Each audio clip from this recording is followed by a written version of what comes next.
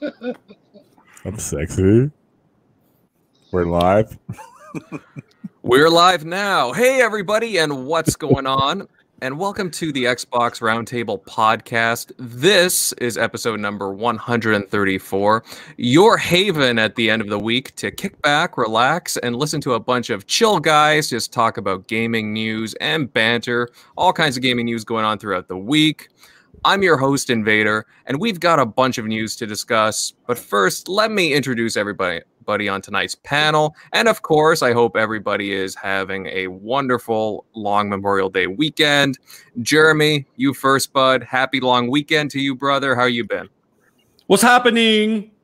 Yo, my father came in for my birthday and surprised me. So, yeah, he came in. He was with my nephew. My nephew's actually he's 15 years old, and he's actually going to work at the store I work with and help out for the summer. So that's exciting. He's going to stay with me. But my father's here now. He leaves on Tuesday. So I got that going on. And today was the first time I've gamed in a while. So I only gamed for about an hour. But I got a chance to play. Game did I play? Oh, my God. I'll get back to me on that one. I got to remember exactly which one I played. It's been a while.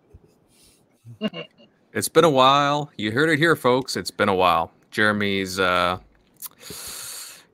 thinking right today. All right. Nope. Megatron, how you been, buddy? Have you been taking advantage of the long weekend? Yeah, well, you know what? I did work a little bit today, and I worked a lot yesterday. I tried to play a little bit, but I tell you what, I remember the game that I was playing, man. Shaolin versus Wu-Tang. Oh, yeah. Awesome game, man. It really brings back a lot of great memories of the karate flicks we used to watch back in the day. You know, born in the 70s, grew up in the 80s, and it was those drive-in movie, Channel 5, I guess on the East Coast where it was, I guess tri-state area. It was just, man, nostalgia. It's hitting all the right note. It's not the best game in the world.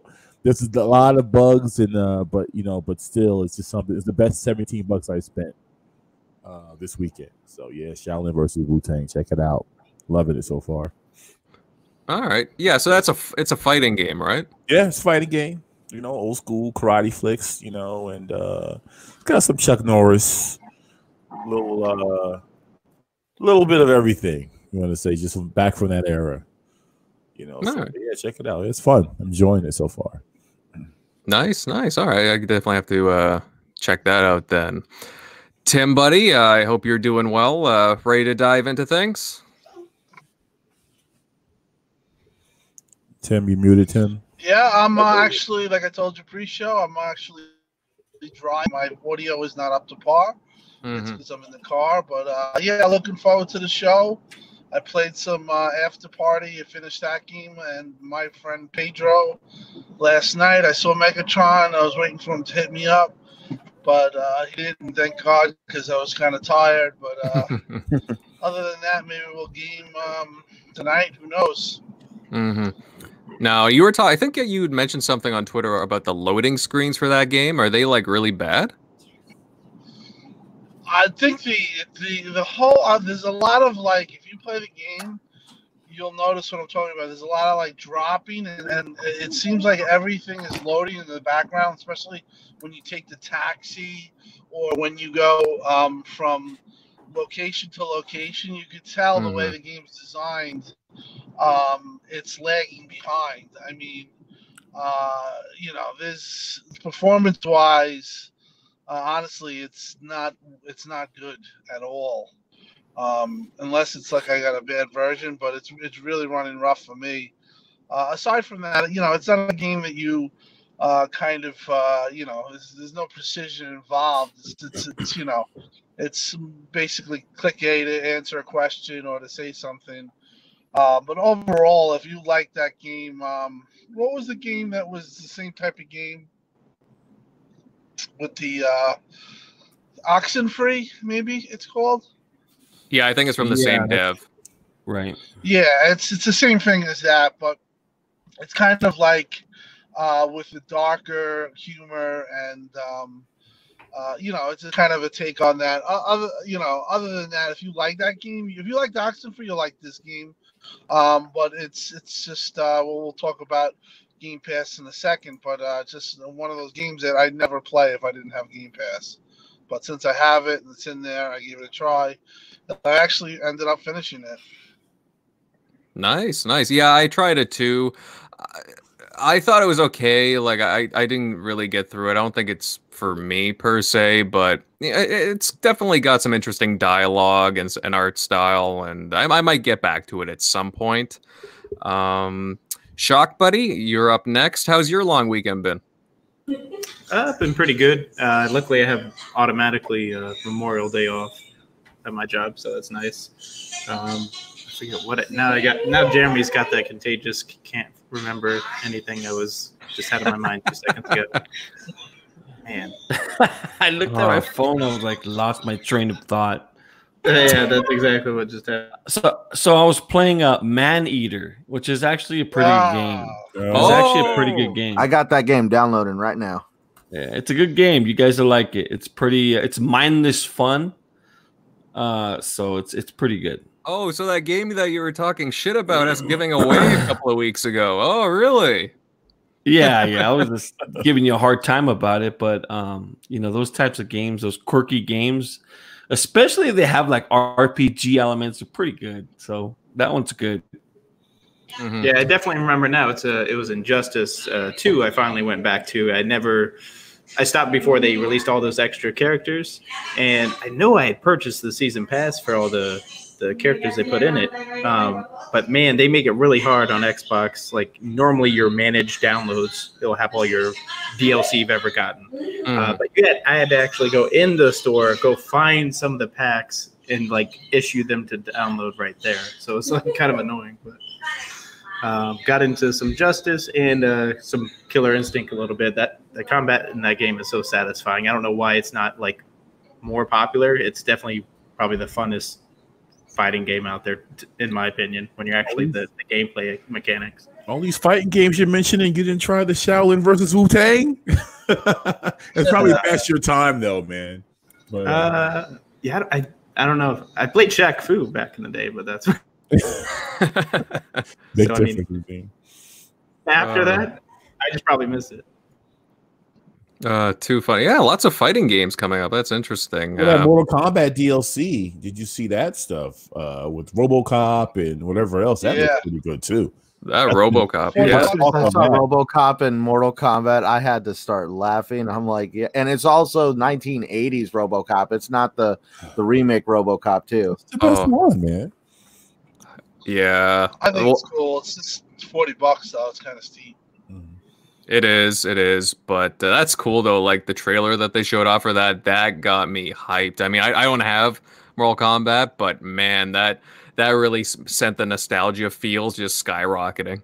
So very interesting. Centurion, or as I like to call you now, 50 Centurion. How you been, bud?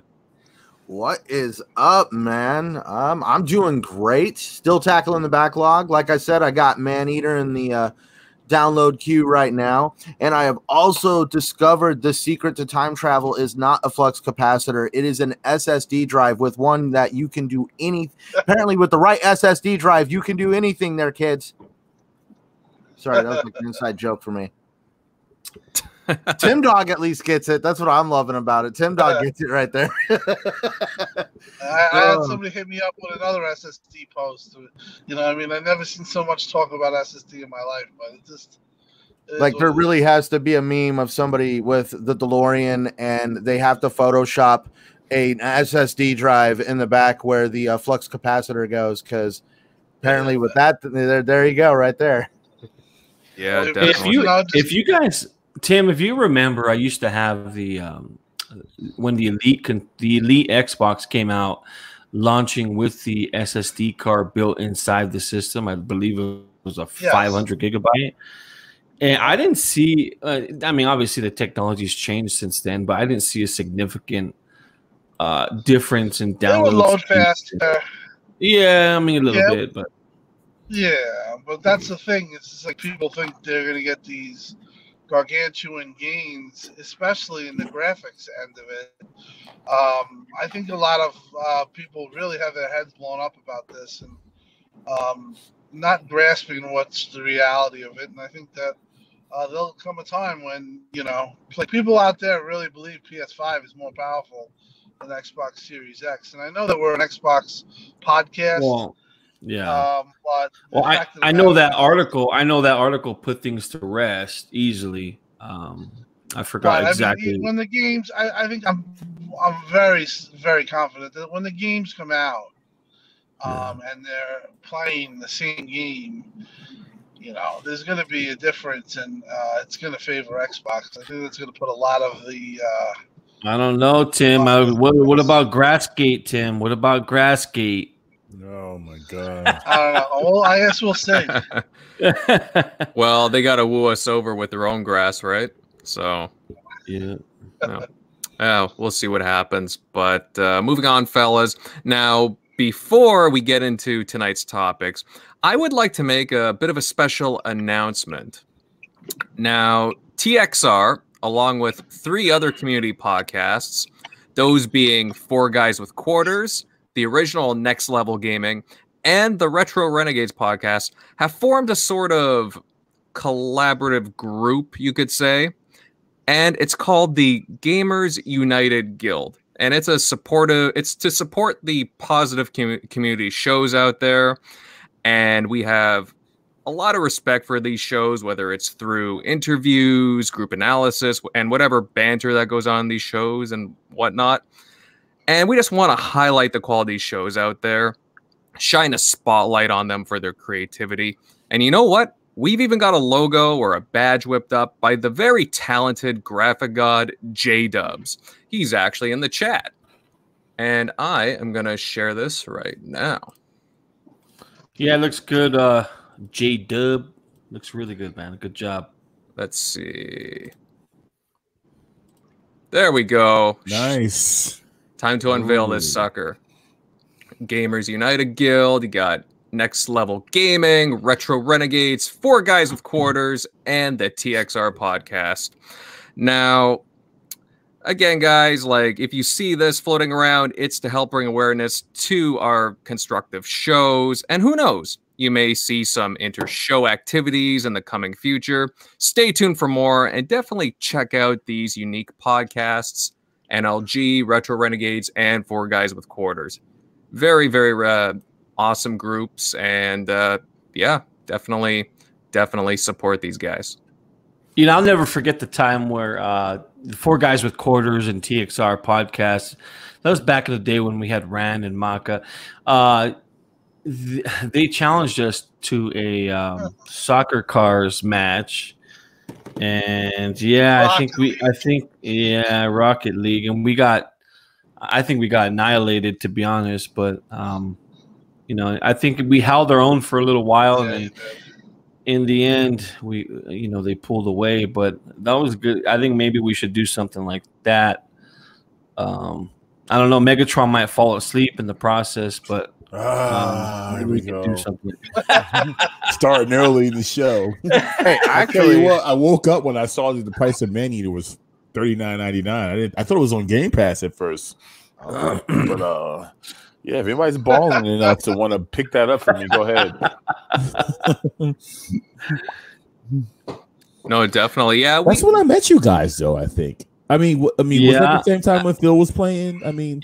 Yeah, you were on the. In fact, I think I don't know if it was a day before, or a day after Phil jumped on. We played with Phil, and you got on, and then I was going to say, why does it have to be soccer cars? What about some good old fashioned team building Rainbow Six Siege? Oh God! I'm sorry. I don't care, dude. I've played that game with friends and versus, and that game just breeds hate. That's why I would never play that game against friends.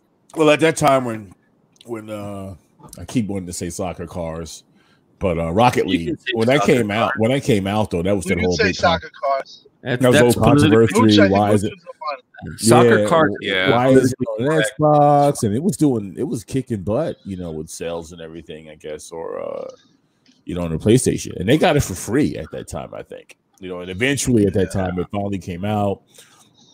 And I think also that was when Mooch was saying he'll never buy it. Somebody had to gift it to him or whatever. So I remember it's still a really popular game. It's still fun. My son just picked it up. My son's been playing it. I think we have another Xbox downstairs, and he loves that game. So it's a great game. It's a great game. So many gameplay possibilities. It's a great game. Mm-hmm. I love the Back to the Future car, and it starts lighting up whenever you hit that boost. Has those flames in the back on like you're going down the street. Yeah, great Scott. Yeah, no, definitely. We should have a soccer cars night, a Rocket League. We can do. Hey, Jeremy might like this. Even Sea of Thieves night. Yeah, there you go. Oh, maybe a man-eater night.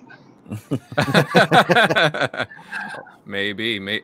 Actually, wait. I don't think there's any multiplayer in that. It's just a single player, if I'm not mistaken. I was just joking. I know, but it just.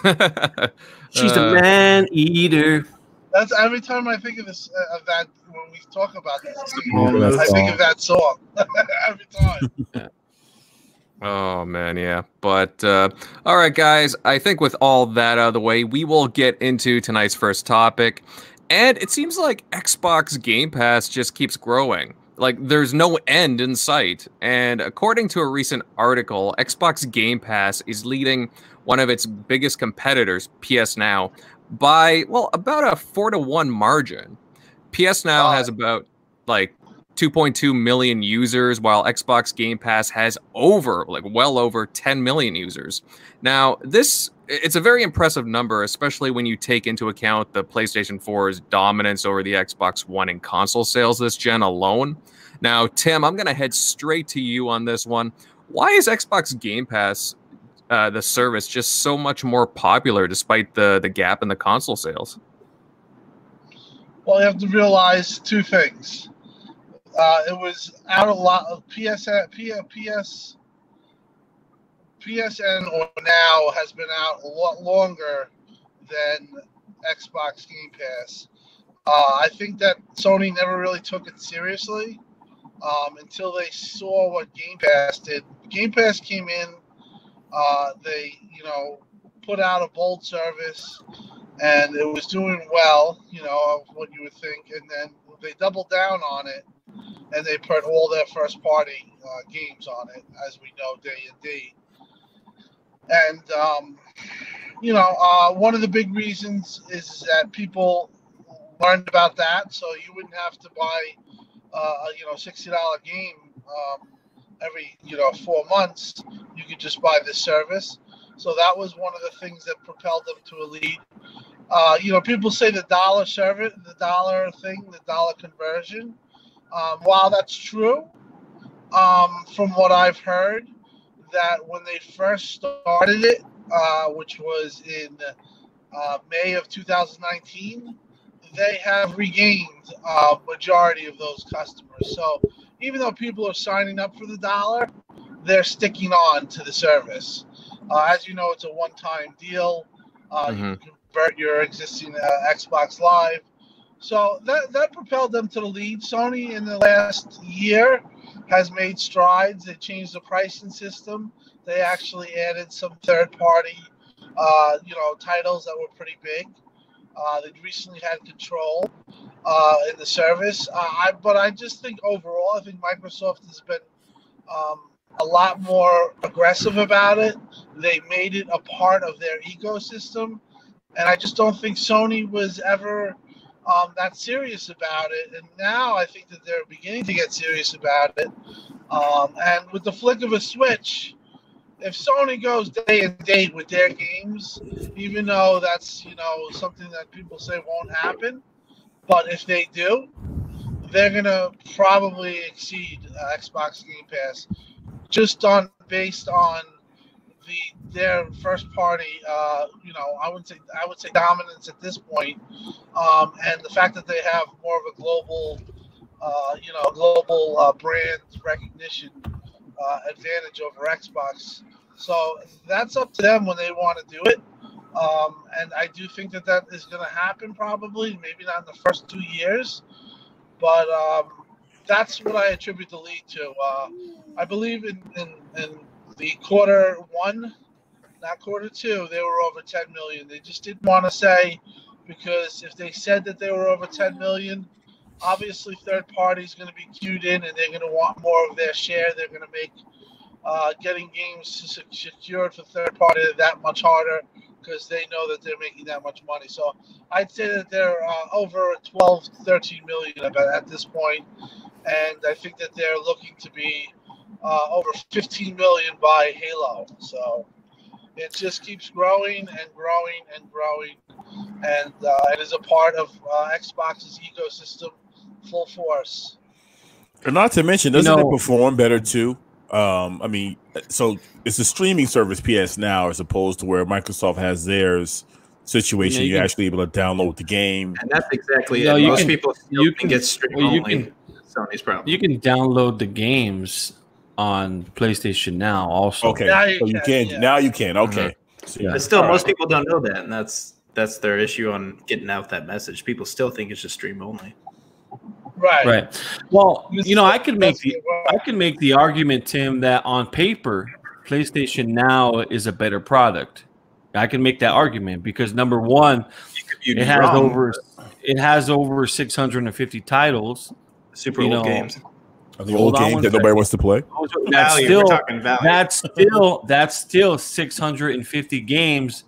500 of those that Xbox doesn't have. I mean the paywall for backwards compatibility. That's the thing is that Xbox has backwards compatibility to combat that point, and that's free. So. Right, but there's 650 games. A lot of those games are really good games. Spider-Man, Bloodborne. Say what you want about those games. Ni no Kuni, but I can go down that list. That a lot of these games that Control was one of them. What you just said, Resident Evil 7. I mean, there's so many games on there that, again, Xbox platform doesn't have, and you're still getting those games, 650 games for $10. Again, you can make art. It's what? It's still. Never mind. They did lower it down to 10. That's if you buy the year service. It was 20. It lowered it down to 10 recently. Don't let Jeremy talk. If you buy the year service, it's $69.99 or something. Yeah. So, I mean, you could still make that argument, but I think what Tim was saying was true. I think they didn't put emphasis on the product itself, and now that they're starting to do that, a lot of that help.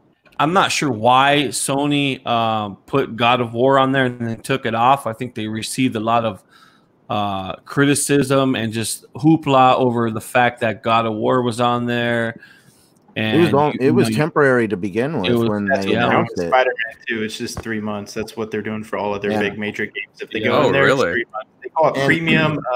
They have a name for it for their first-party games that are entering in there. I forget what it's like. Premium. I don't forget what it is. Can you blame Sony for not taking it serious in the beginning? Because during the beginning of PS Now, that was a total different world. We were just getting out of the whole idea of DRM and locking games down to consoles and stuff. So people all of a sudden had planted themselves firmly in the sand saying, no, we want to own our games. And so they had no interest in what was essentially like a Netflix or game rental service. Absolutely. Yeah, it's night and day from when they first started out, PSN, and now what was Downer saying though? I didn't mean to interrupt him. No, I was just saying, making the case that you could say that it's a better product on paper, but I'm not saying that's not true. But on paper, you can make that argument. On paper, not really. When you actually see on paper that we'll put it on paper right now. Xbox on paper, you could take a disc from even all the way back into the original OG Xbox and stick it into a current Xbox, and as long as it's part of the backwards compatibility titles, that disc will work. With PlayStation, on paper, a handful of games, but it's only a handful of games. But PlayStation PlayStation, it's none of their games. See that and that's on paper. Like it's just like none of their games. So it's just like, well, I could see if you didn't own any of these games, how PlayStation would be the better value because you're like, oh my god, I'll have access to all these games. But if you're an avid game collector that has a huge, extensive library, and you're like, well, I already own all these games. Why can't I put the disc in? And so that's where I see the other half of it on paper is I don't believe that PlayStation should be locking those games behind a paywall if you own the disc. If you own the disc, you should be able to slap that thing in and there's your license. I know what you're saying about the options, but let's be honest, there's only just a small percentage of people who go back and play those kinds of games. Very small percentage. I'm not going back. You're not. So you're telling me as soon as the Series X comes out, you're going to burn your entire Xbox One library? To be honest, I don't have any physical copies of games. I have you're going to just delete your account because backwards compatibility is starting to become a big thing. Because look at the size of like our digital libraries. You're just going to throw that in. No, it's all right. New generation. Yeah. Well, I mean, even from a third-party perspective, I think Xbox is doing a better job. If you look at games like Street Fighter 4 that just came out, My Friend Pedro, even the bigger games, Red Dead Redemption 2, they've done, I think, a better job considering that too. They've had more indies. They've been more on top of the service than Sony has been, and like you said, even though it's good to have God of War there, I just think that they should just leave it there. I agree. Them taking it out after three months hurts the service. So I don't know. I don't know how serious they're going to get, but the fact of the matter is that if Xbox keeps building on what it's doing with this, you're talking about when we did the math, and we're not going to do it again, but you're talking about $1 billion worth of revenue a year, and that can fund. Think about how many. Think about first of all when people say, "Well, are the Xbox developers getting paid for this? Are they getting paid? Like I'm worried about them." There's no reason to worry about them because they do get paid. They do get paid. Getting paid more than Gearbox. That is a non-issue because when you're bringing in that type of money, there's ways that obviously the developer can get compensated in many different ways, but they're making money, and I just think that Microsoft honestly took it serious from the beginning, where Sony was in a situation where they started and it was streaming, which was cool, but it didn't really hit off like they would have. And then they saw what Xbox Game Pass was doing, and they kind of transitioned into that. But if they really want to get serious, I just think that they got to take the service more seriously. And why not? I mean, if I'm looking at their library and I'm looking at everything, I don't think that it hurts gamers to have a Game Pass or to have a PSN. Now that just gives you a plethora of games to play. It's just the way it's going to be. You have Stadia as well, or Stadia. They're doing the same thing. They're offering a ton of games too, and they're going to keep pushing the envelope too. So Sony doesn't even give you the. If they want to really get serious, they're going to have to push it. Can I at least throw it out there? Do we expect Sony to duplicate Xbox exactly?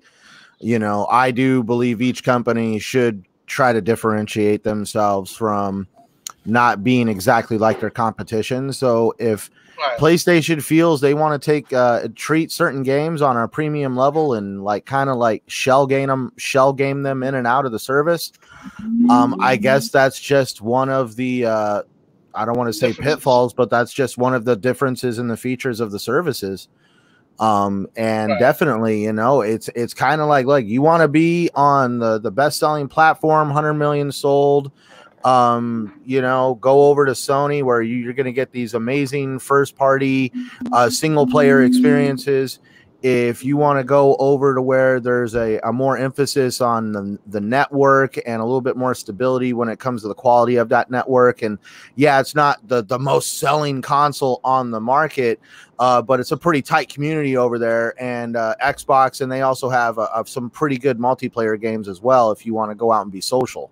Yeah, so I mean, like there's total night and day differences of just how they function. So I don't expect Sony to duplicate Game Pass exactly. They're trying to find, I guess, their own niche to kind of compete, but also at the same way make their own service.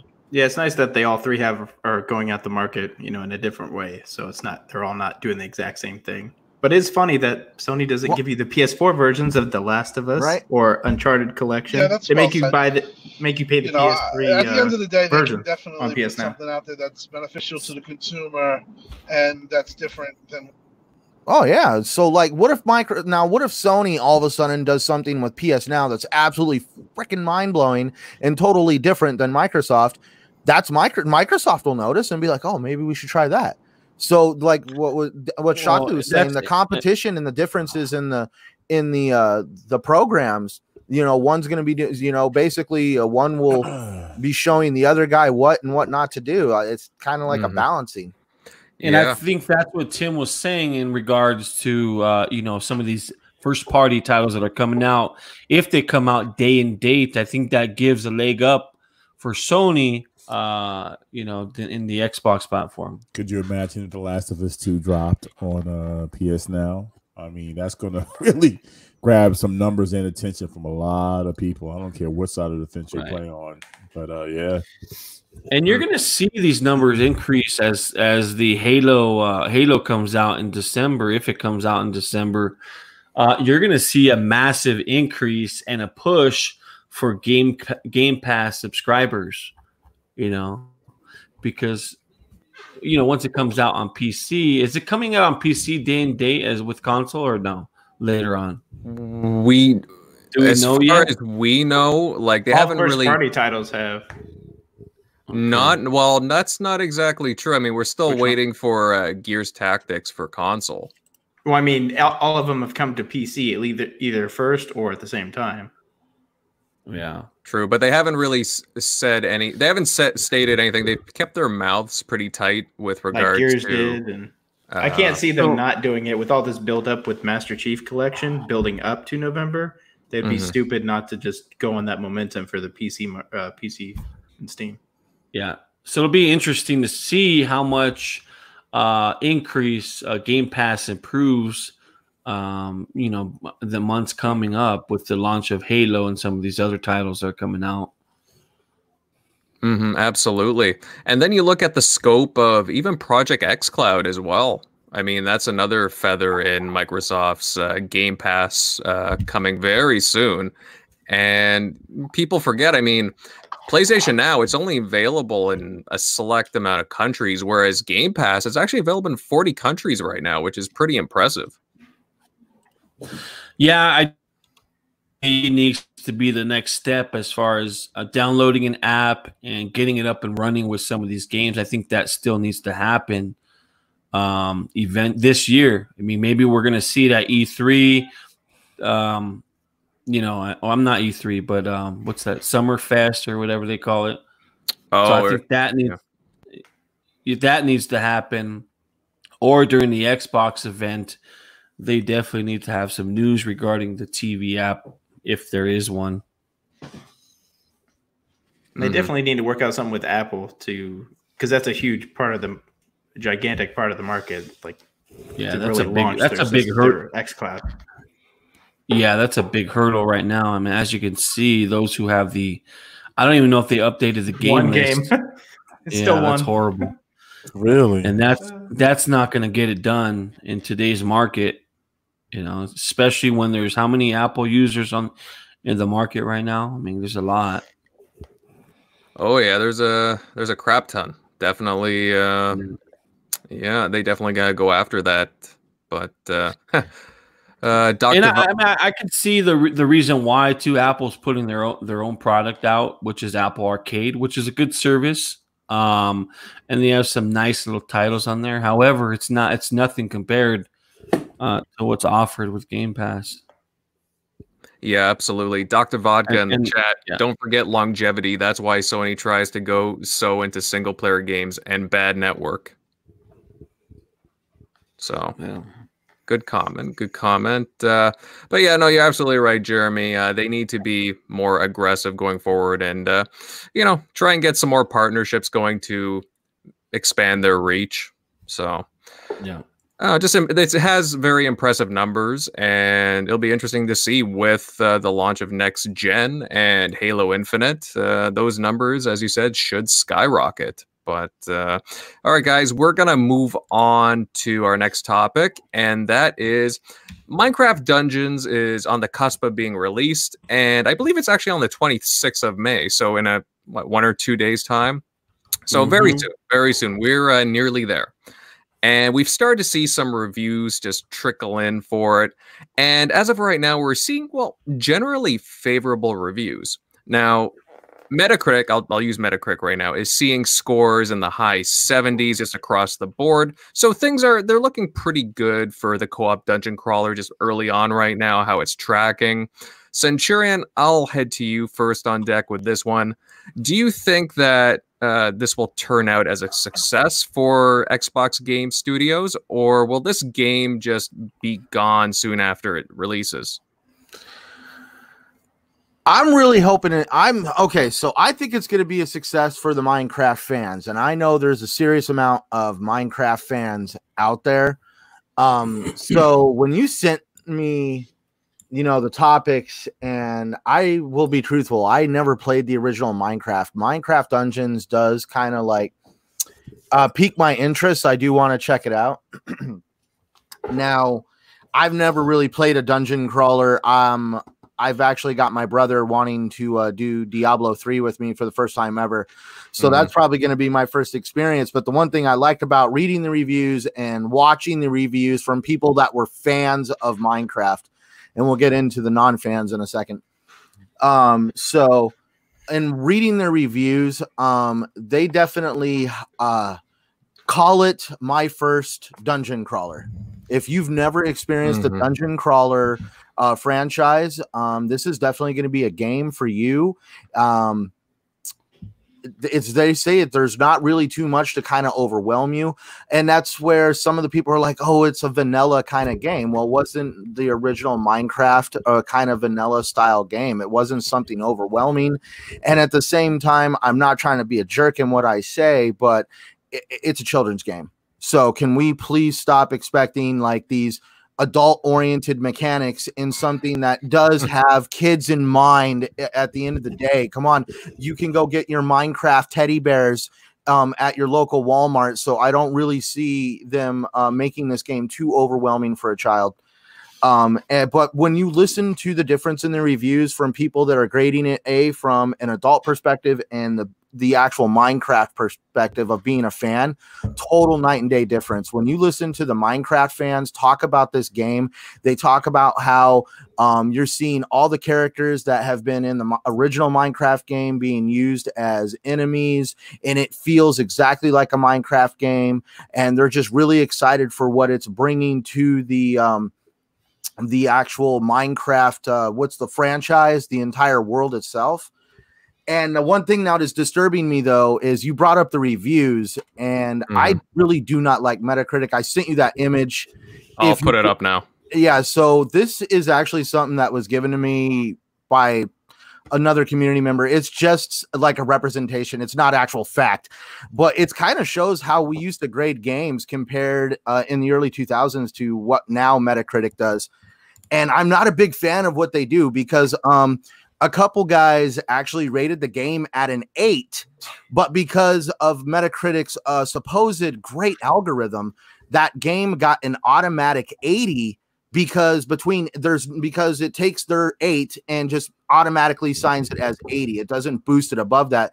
And in my opinion, that's why the numbers right now are down in the 70s, all because of the Metacritic algorithm. So I really do believe this isn't like a game of the year title, but I do believe it belongs to be up there in the 80s, 81, 82. From what I've seen, purely because it looks like a very well-crafted game. It's going to definitely lead. What's the word I'm looking for? It's going to definitely add to the franchise. It does it justice. It's definitely what the fans were kind of looking for, something different in the Minecraft world. What do you think, Downer? Did any of you guys play the original Minecraft? I never did. So I have no I spoke about this before. My kids are into it. And they've been pulling me in. But just 4-player co-op action is something I'm definitely looking forward to. So my take on Minecraft is simple. You referred to it as the kids game. And yes, in theory, I don't want to see. I'm not trying to like label it a kids game. I just got to remember at the end of the day, when the guy who is designing this game thinks about it, he has to remember that there is a kid at the end of the spectrum. Yeah, you know what? I mean, I would have to disagree with you on that one, and just that part, because Minecraft is a game for everybody. And what I mean by that is it has a unique depth to that. Is that it's unmatched. I mean, I've said this before about Minecraft, where on the surface it looks like a kiddie block game, and once you dig deeper in it, there's a lot of depth to Minecraft. No, you're right. I think the same goes calling it that. And I think the same goes for Minecraft Dungeon. Yes, it looks on the surface, it looks like a kid's game.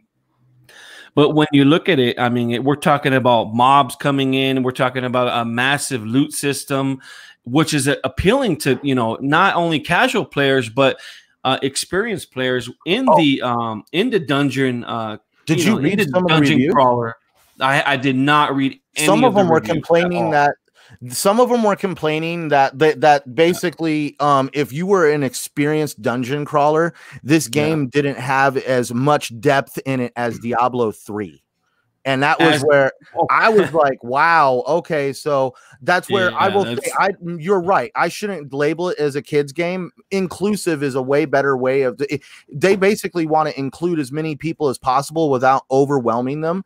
And I will say it right now, from what I've seen of Diablo 3, I'm like, oh my God, I'm going to have to like learn a whole new skill set.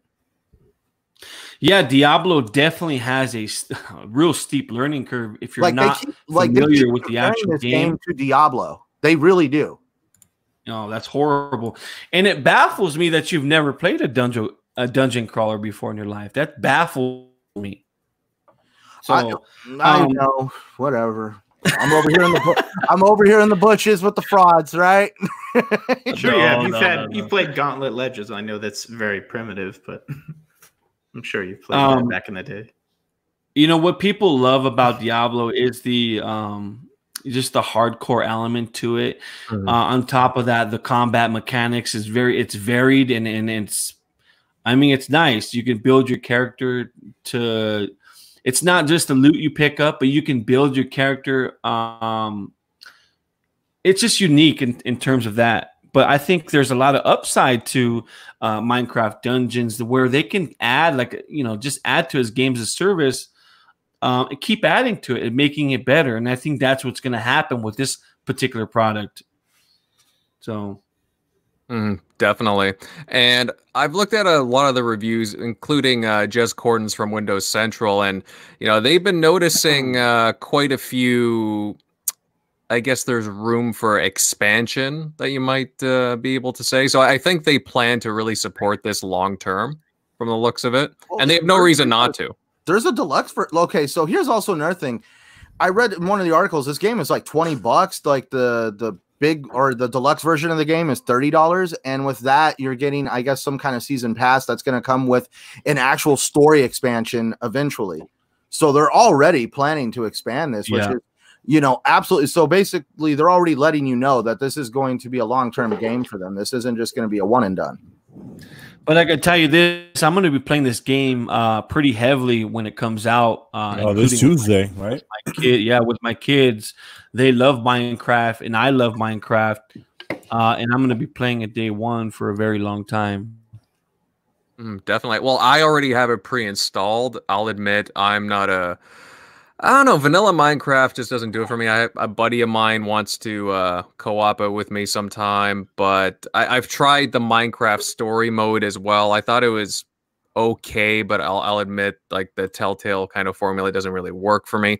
But this with the Diablo style dungeon crawling and just all the intricacies and just the way that it looks, it does get me interested with that co-op aspect, and it looks like a lot of fun. So I will definitely be trying it out. We should get a TXR game night for it. Actually, I was gonna say I'll download it and play it with you guys. Definitely. Now I'm not sure. I'm not sure if it's out of the box 4 players online. I'm not sure. I think it's only 2. I want 4-player. Really? It is 4-player online. I know it's co-op. In your house 4 players, but I'm not sure if there's 4 players. I'm pretty I don't know. sure. According to the IGN thing I watched, they said it's not only 4-player co-op, 4-player co-op, but it's also drop in, drop out. Oh, nice. And I think that's why this game's going to be hugely successful, just based off that. Mm-hmm. No, absolutely. And I think what you're thinking of is we had talked about this before, that it would not support matchmaking. So that might be what it is. Yeah. All right. Maybe that was it.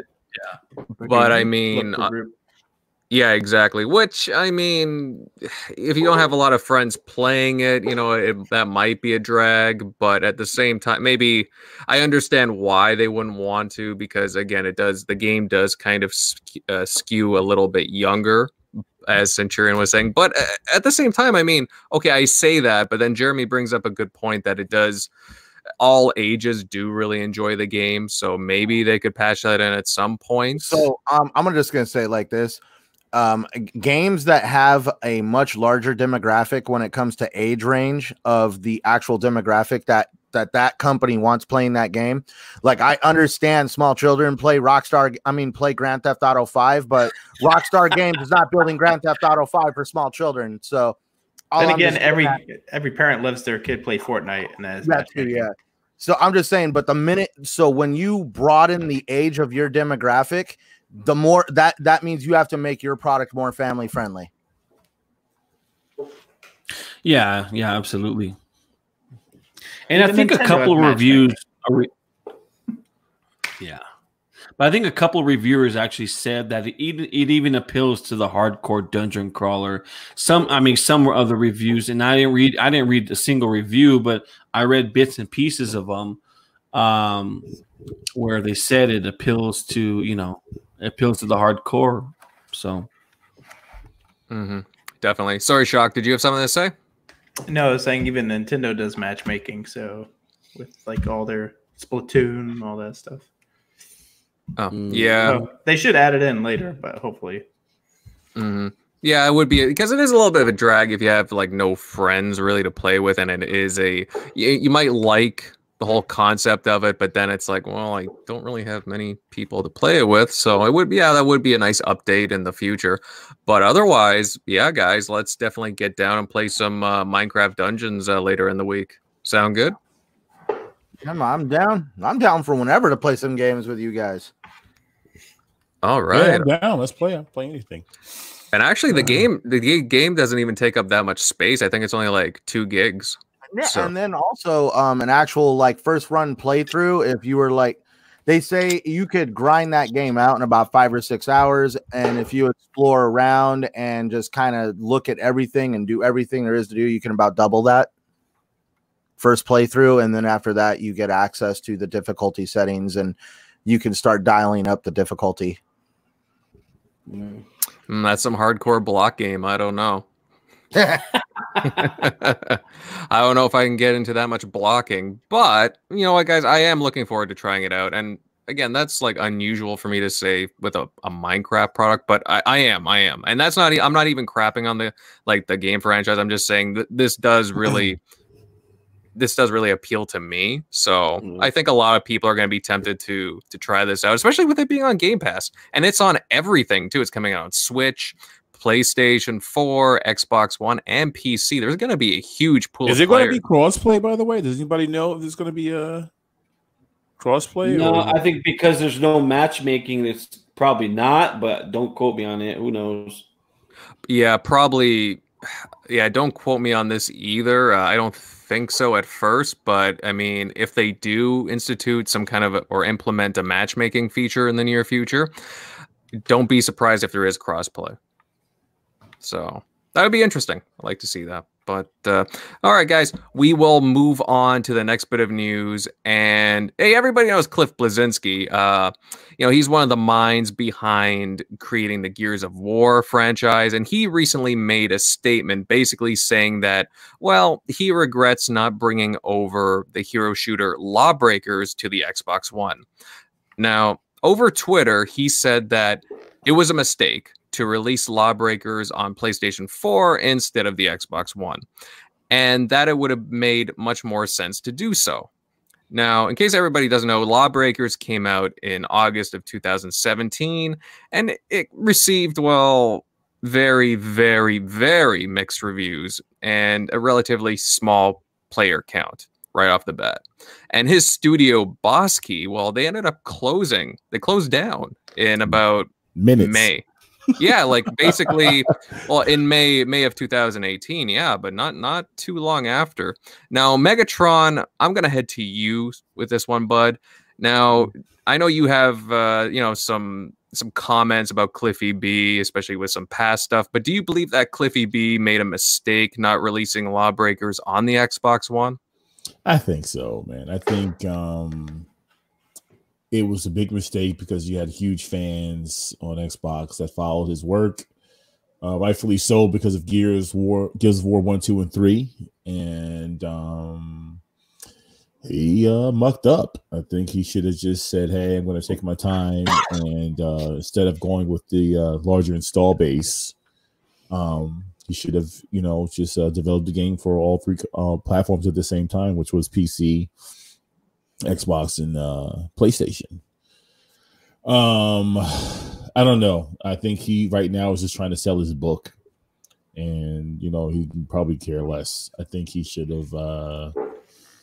His reasons for not putting it on Xbox was because it was hard to develop for or whatever. It took the time. He didn't have the resources, and he jumped into some comments with. If I'm not mistaken, Mike Ybarra. Mike Ybarra pretty much shut it down, if I'm not mistaken, and said that teenagers can do this with no problem. And so I just think it was definitely... Teenagers do what with no problem? What do you mean? Develop games for Xbox. Game for Xbox. He was just saying that he didn't have the resources, but if he's developing the game for PC, through Windows 10, it's easy to have that come right over to Xbox, because Xbox essentially is Windows 10.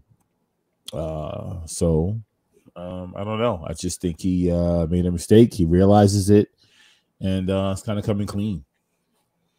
So, and I love the trailer. I was impressed by the trailer when he showed it, and was disappointed when he just went the direction he took. And unfortunately, it's fun to make fun of. I get why people would tease him a little bit, but I don't know. I kind of felt bad that his work kind of just went to crap a little. I think it was more so Cliffy B's game came out at a bad time when there was just too many arena shooters, Smite-like game. There was a lot of that circulate, and some of the ones that did it well did it better than Lawbreakers. Not to say that Lawbreakers was a bad game, because I actually enjoyed Lawbreakers. I had a chance to play it. That was the next thing I was going to say. Did anybody get a chance to play it? But it is Cliffy B. He's got that reputation, and that's what he was going on. Obviously, I would say it was a good game. It was a fast-paced game. It was very fluid.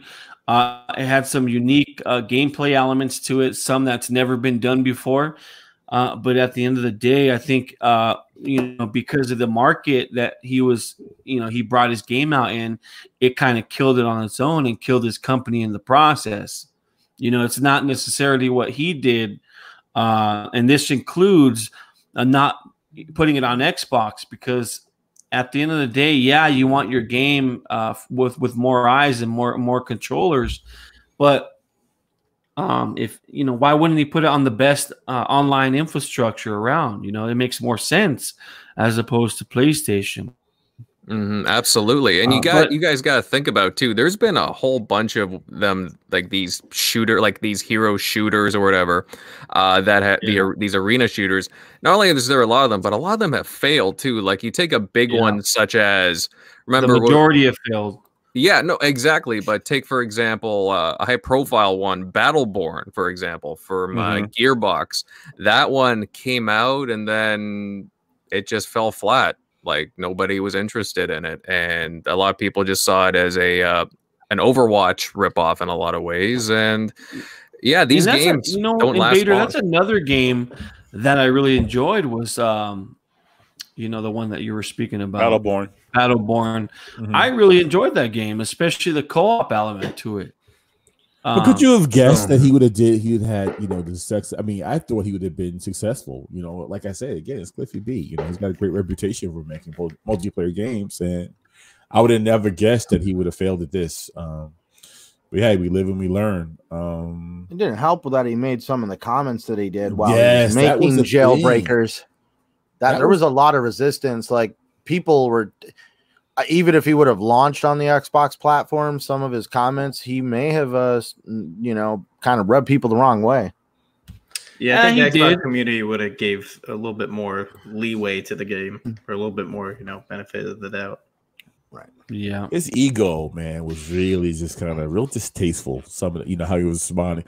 Some of these are fans. These kids are kids. People are, going at him. They're kids. I think he'd have been better off just ignoring it. And, he was so concerned about recouping his money and his workers and this and that. Just kind of stay chill, promote the game, and that's it. But he just kept going back and forth. And I just think it became childish to where even, like I said, Mike Ybarra came out and was like, hey, these teenagers are doing this too. You're complaining about how hard it is to, to develop, for, PC, PlayStation, and Xbox at the same time. And he kind of shut him down. It was kind of he didn't shut him down. He kind of trolled him. I mean, let's be fair. Lawbreaker's budget and Boss Key's budget is not a teenager's budget. At the end of the day, you have more on the line as opposed to some teenager making a game in his basement. He could have easily walked out with Phil on an E3 stage. There's that game they just finally closed that finally I think went under. What was that game? They had that weird bearded guy that was announcing the game like it was a game competition. It was a E3. I don't know if you remember. Yeah, I remember exactly. That game is gone. And even if that game made it, he could have came out on stage, showed his off for at least a smidge, a small part, and that could have blown up. Oh, it's Cliffy with Xbox. Like fans would have got hyped for it. At least there would have been, it didn't seem like there was that much hype going into it from the PlayStation and PC side. Yeah, but you got to remember, we're the few. We're not the majority. A lot of these people don't go to people who, like Cliffy B, who make games. They don't know who Sergei Miyamoto is. They don't know who Yuji Naka is. So at the end of the day, they're going to just play a game that's great, and again, Fortnite and PUBG, they built a culture, literally a culture, and it's a way of life almost to some people. And it came out at a bad time, and it got eaten up by everything else. Oh, absolutely. I really tried to find a screenshot of some of his tweets that he was going back and forth with, and and Mike Ybarra. No, it was pretty good. If I remember correctly, it was a pretty nice little firm smack on the hand, Jeremy. Like I said, like I'm trying to go through because I screenshotted some of this stuff and couldn't believe it. Like he really shut him down. Despite what you say, he needed really some buzz around the game. That was his issue. Like if he had some, but then you would have people talking about his game. Oh, it's his next big thing. You kind of had that, but it was from the PlayStation side, and I don't think a lot of this game is. A lot of it takes money. You can't just go to Microsoft and go, hey guys, let me do a E3 presentation. No, you can't do that. I don't know. I'm pretty sure you can. Like I just said, that game that no one has even played in their life. They had a budget. They had enough of a budget to get on Microsoft stage, and there was I don't even think they ever finished the game. Whatever that game was called, it was like a battle arena, kind of like a Fortnite. But I mean, it's at the end of the day, it's a business. They pay for airtime, they pay for real estate.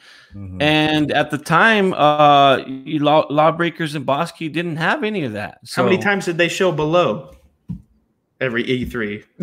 But that was a game ID coming at Xbox. exclusive. Well, yeah, Through ID it's a at little Xbox bit of a too, which different is- that's situation. different. Yeah. Plus, they had to go back to the drawing board with that game too, if I'm not Yeah. mistaken. Capybara. Yeah. They released a couple of games after that announcement, and then they just kind of they had to adjust. Yeah, but Below took a damn while. They could have showed a minute trailer for Lawbreakers, and it would have got buzz because they could have just had Cliffy or say from Cliffy Beat like on E3 stage coming like exclusive. He was willing to go to exclusive with one. What's going to get more buzz and more of your name? That's the thing, more of your name in social media and out there because you're a small game, so you need that out there. At the time, you know the shock. And this He install got- base he had- was he had small a on lot both of sides buzz. anyway. No, It's already you know, a at the small time, he had a lot of buzz, and whether it was negative or not, some could say that negative buzz or negative media is just as good as positive media because, at the end of the day, people were talking about his game on social media, of all the shit he was talking about. He was talking shit. That's You're what he was spot on, doing. Jeremy. You're spot on because I remember, they were saying, Gears is dead anyway. This is the next big Yup. thing. Lock it up. Yup. Make it exclusive for PlayStation. But easy to play Monday morning quarterback. On hindsight of things, I think it would have been a better decision for him to put it on all platforms. And Yeah, I agree. kind of delayed it a little bit, because I really wanted to play the game. The trailer looked awesome. Mm-hmm. So that's how The game's good. I like Uh-huh. the game. I thought it was great. But this would have been a situation where, like, Xbox Game Pass was announced. What was it in? Well, it came out June 2017, if I'm not mistaken, and Lawbreakers came out in August of the same year, so a couple of months difference. That game, it would have benefited so much from being in an Xbox Game Pass, just to have that exposure to that much of a player base, because a lot of people, even right off the get-go, were buying into Xbox Game Pass. You look could at have played it sweetly. I'm sorry to cut you off. He could have just went right for the console war BS. It was like, you know what, it's gonna be cross-play. Let you guys duke it out. Like, he could have played that really nice and smooth and just be like, it's gonna be cross-play and just have us just go at it. They're already saying that this is the next big thing anyway, as far as first-person shooters. So Well, I understand him wanting to go for the install base of the PlayStation 4. I totally get that, and I understand where his ambitions were.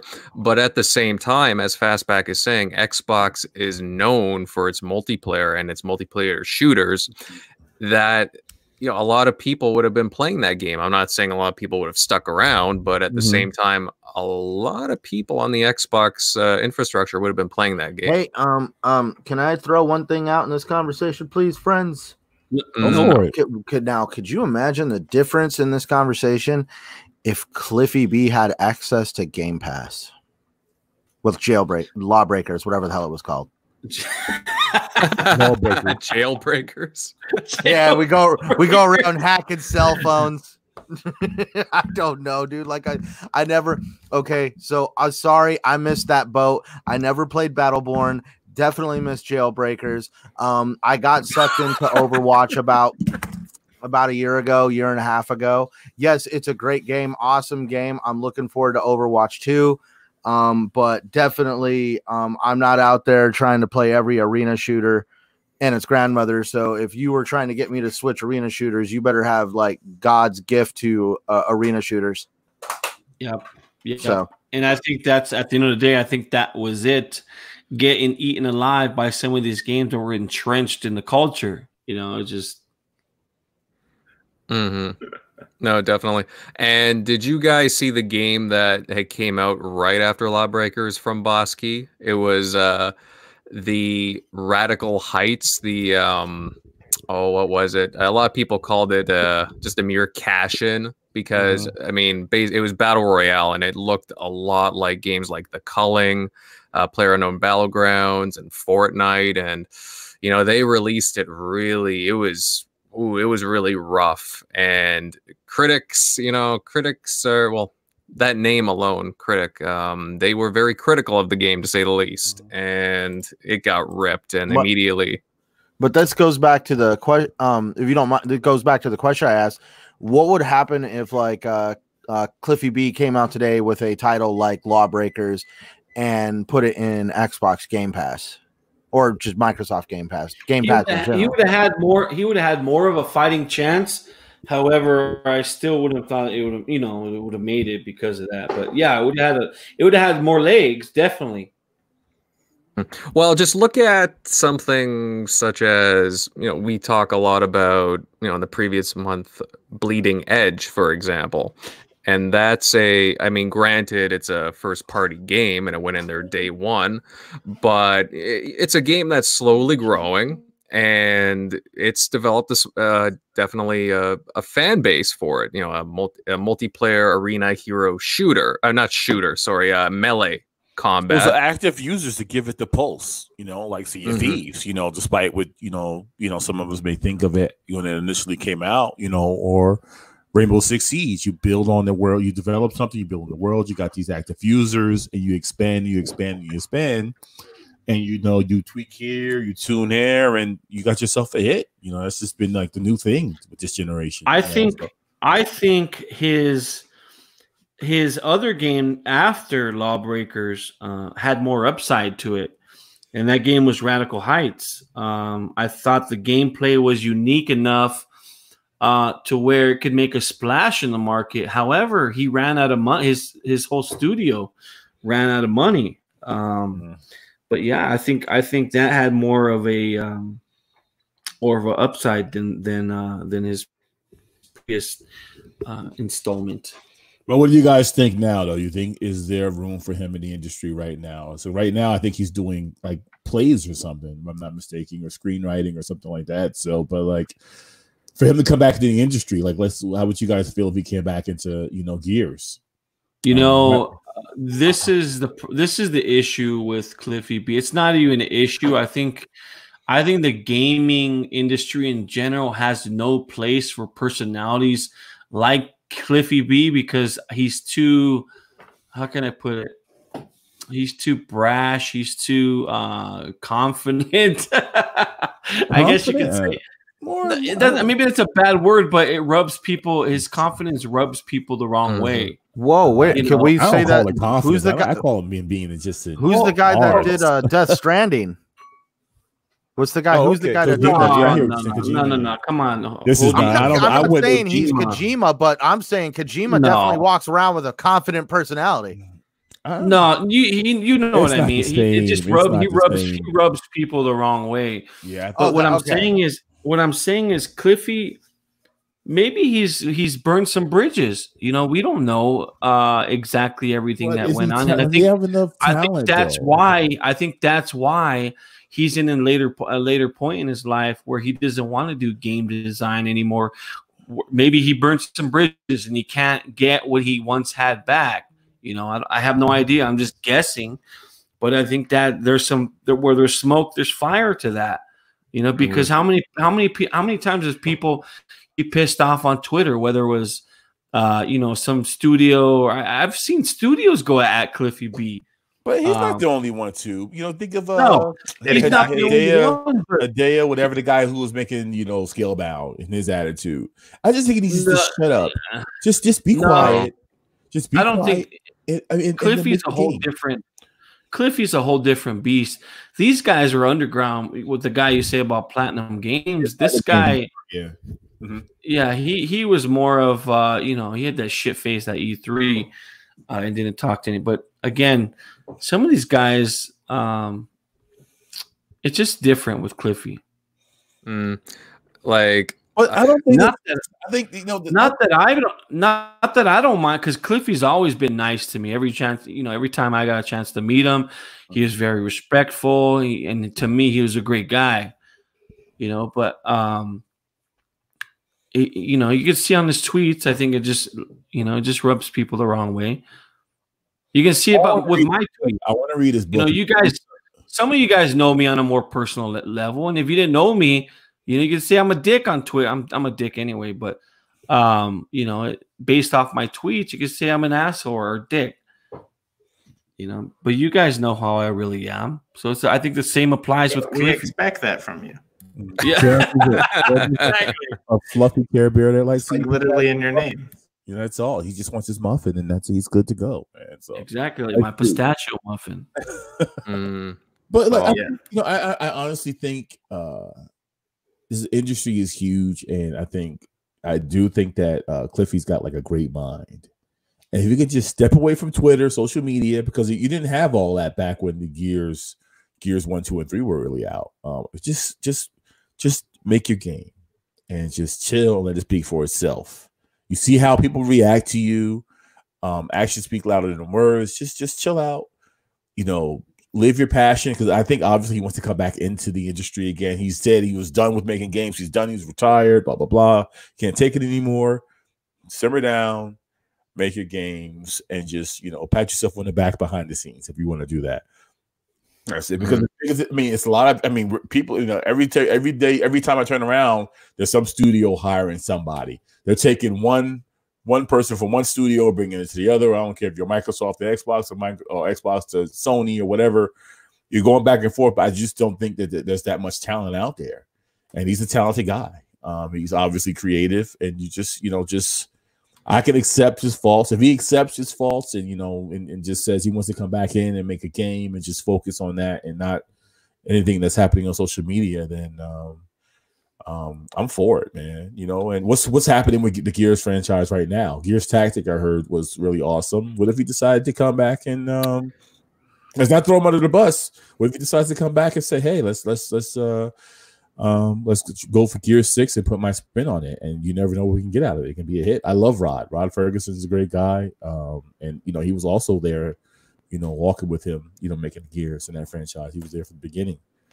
I'll pass. I think the Coalition needs to just, after they just finish 6, move on to a new IP. Like, I agree. The multiplayer community in that with Gears, they don't know what they want. Imagine, if there's a Twitter in Gears 1. That game was it was groundbreaking at the time for what it was, but the problems that were in that game, like there was cheaters in every game, people with crab walking, like the glitches in the game were a crazy amount. But when you play Gears on the 360, but there was just no like big social media like Twitter presence at that time. Even with Gears 3, people weren't on Twitter like that. And so there was a ton of problems that people were pissed about Gears with, like the sawed off. They hated it. They were like, this isn't fair. Now it's just letting people, new people winning. That's what people complained with Gears 5, because they're like, oh, Game Pass, they're getting in new people. Oh, now the Lancers, just taking you down in 2 hits. It's like it's a cover-based shooter. It's hard. Yeah, it's cover. It's hard to get the game. It's very difficult to get a game balance in multiplayer. So if one person says they hate it, and everyone says they hate it, you can't even put a demo out now, or even a trailer for a game that could be a hit, without somebody just ripping it to shreds on social media. Like, this is why they don't want to do shit anyway. There's like 50 YouTube videos back in the day about the sawed off and how like cheater it was, and people just pissing and moaning about it. Like, you can go back and look at that stuff. You can still it's true. Mm-hmm. That's true. Or I remember, what was it, the Digger as well? People thought was cheap. I think that's what it was called, that thing that went underneath the ground. I thought it was kind of a unique weapon, but there's always things you can go back and forth on with regards to Gears. That being said, though, with regards to Cliffy, like, I don't know, like there's things I like about him, and then there's things that I don't know. It's hard to really give him a pass on. I mean, I do believe generally in being forgiving, but at the same time, he's gone on tirades and blocking sprees. I wish I could, shoot him a message or something, but I'm blocked. I think he went on like this weird tirade years ago and blocked me and Tim, if I'm not mistaken.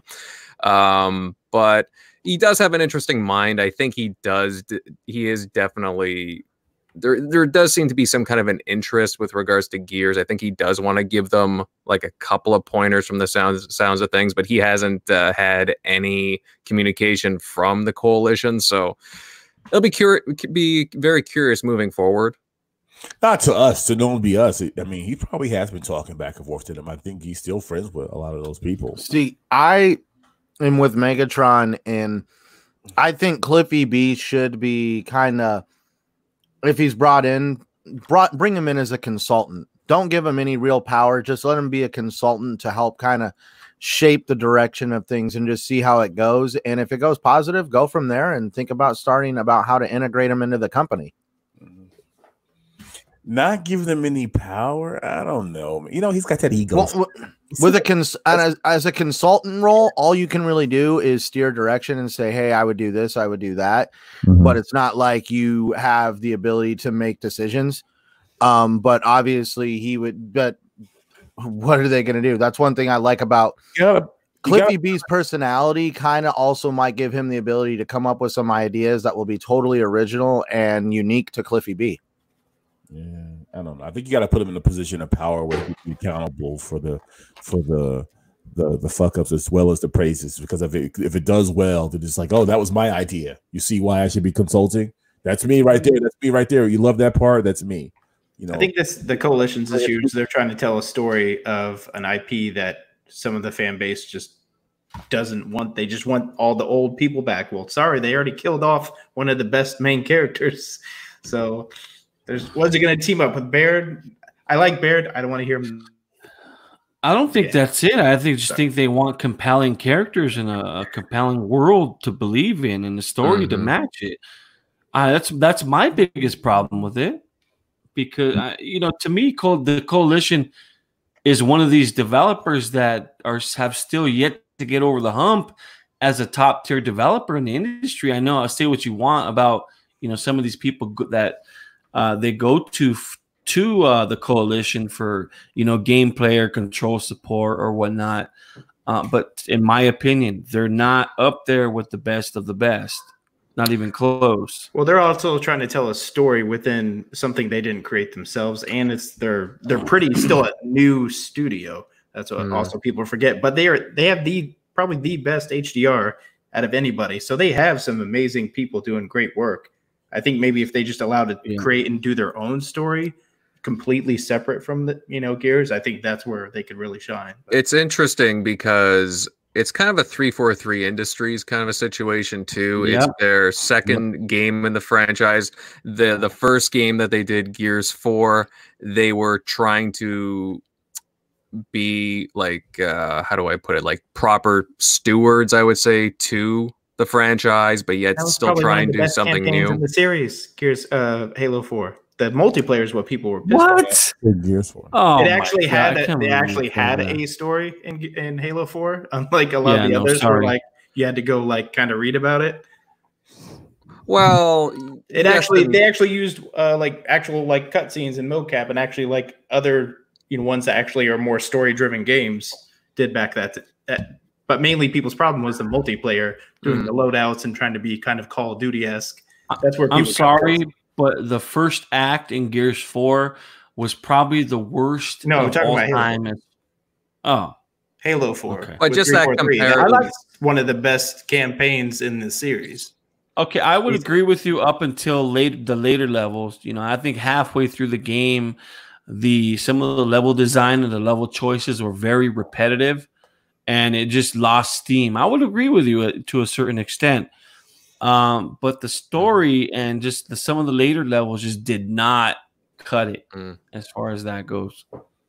Yeah, I think there's a lot to be said, though. Like, I mean, the situation is pretty similar. And who knows, guys, like going back to Cliffy B in particular, maybe he could lend, a few ideas to the Coalition, and maybe they could benefit from it. But it is true, though. The guy does have kind of an inflated ego. Hopefully he's calmed down a bit.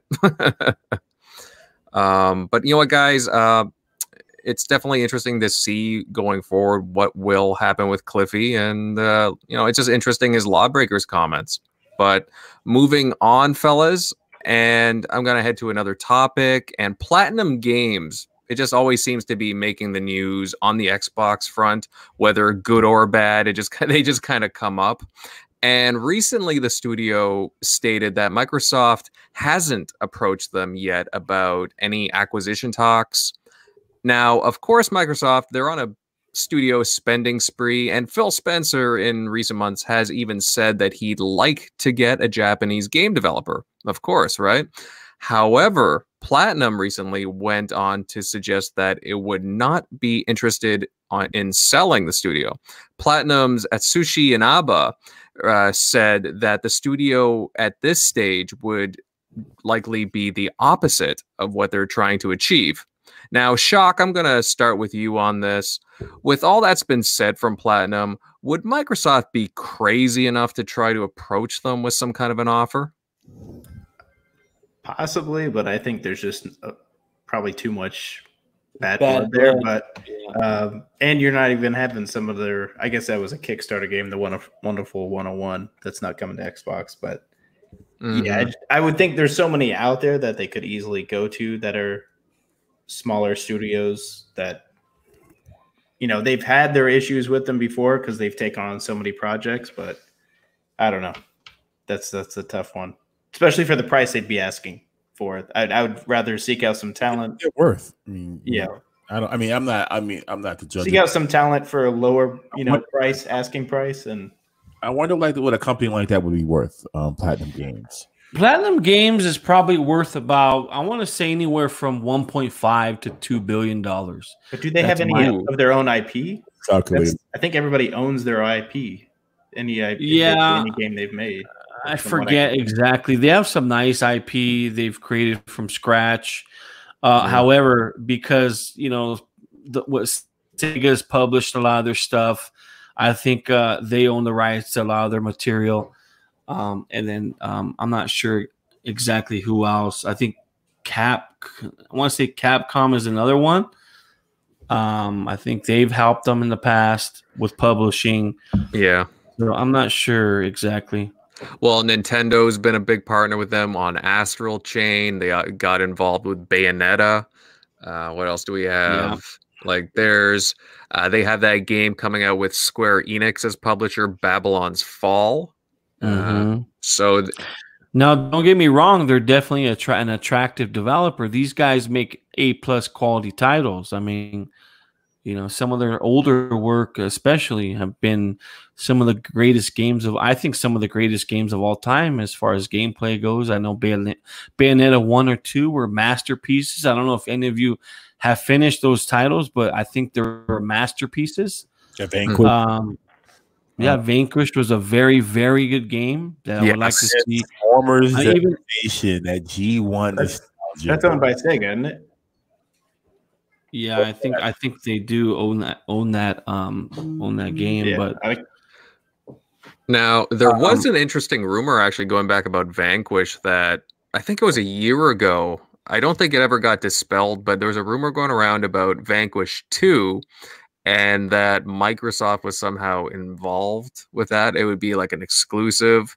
That never really went away. Just interesting how that came up. And of course, Platinum's history with Microsoft is just kind of funny how that all kind of came out. I forget which journalist started that.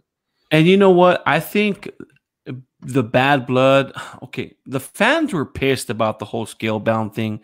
Number one, because I think the game showed a little promise and a little how can I put it? But anyway, something different on their portfolio. Yeah, it was something different. Exactly. Yeah, good point, Shock. But at the end of the day, they made very good games, and people know that Platinum Games, what they were capable of doing. I think that what kind of eked or irked the hardcore gamer was the fact that Platinum Games was a top tier developer in many people's eyes, and they just gave up. Microsoft just gave up on it. Which is more of a reason why maybe they may want to, still consider. Hey, would you want to, come join the Xbox studios? Because you want to shut people up and make a big splash. Hey, make the announcement. With saying, hey, Platinum Games is all aboard now, and Scalebound is coming. Don't say you're developing the game. Don't say anything about it. Just develop it behind the scenes. Does that mean Bayonetta 3 would come to the Xbox? Yeah, maybe. I don't know, because Nintendo's producing it. Oh, well, then, never how that all works. That's not me, but publishing. I'm seeing them. They announced the Scalebound they're reopening that door. I'd be happy with it. So I'll never forget the E3 where he was there, the director was there, and he just had a shit face. Wasn't saying hi to any Xbox fans. He wasn't doing any interviews. Maybe seen him on Twitter. Yeah, maybe he knew that this game was, Microsoft was going to cancel it, and lo and behold, 7 months later, that was exactly 2 years before though. When he you're talking about Kamea. He came out there Kamea, I'm sorry, 2 years before I think it was canceled. You I know, don't know if he came out on that last time. he blocked. I think he blocked Phil. He was blocking. They made it all over YouTube. They've had several YouTubes all over YouTube. Him blocking people just for the hell of it. You had a guy go out there all the way out to Japan just to meet with him, to get blocked, to get unblocked, so he can block him. I saw it. It just was like maybe 2 months ago. I remember Giant Bomb's stream on that last E3 showing of it, and Jeff Gerstmann's like, guys, I don't think this game looks too good. When they had all that multiplayer part of the game, where it's like 4 people trying to take on a boss, and it was really choppy. To be fair, a lot of the E3 stuff gets built exclusively for E3. They don't even download the code to the game, obviously for privacy reasons, so it could get hacked. But back in the days, especially now, they create specific pieces just for E3. So you have a development team creating like a demo-like experience just for E3. So if that didn't look good, maybe they were having. And at that time, the game was like about 7 or 8 months out from release. At that, from when it was supposed to release. It got delayed, 3 times? 4? Well, probably. Quite a bit. Now, guys, I do have to say this, though, that Microsoft have made headway with studios that, they've had problems with. For example, I have to bring up Obsidian, because originally Xbox One, they had a launch title in development for them, and it got canceled. Stormlands, it was supposed to be an RPG that was supposed to be within like the first 6 months. And it affected them. It affected Obsidian, and there was a little bit of bad blood from what I was to understand and from reading some articles. But they eventually patched things up. I mean, look at they got acquired. You look at Double Fine, and Double Fine, originally they had made some downloadable games for the Xbox 360 that were actually really good, like Trenched. There was a few other games. That's great. Yeah, Trench was a fantastic game. I love Double Fine games. I think they made 3 or 4 exclusive games, if I'm not mistaken, for them. They even made a Kinect game that I think was called Happy Action Theater, and it was one of the better Kinect games too. So lots of talent there. But after that, I remember Tim Schafer not saying any, just not pleasant things about Xbox, to say the least. And they eventually fixed things, and they were acquired. So, I mean, is it out of the realm of possibility for them to not patch things up? Yeah, money talks.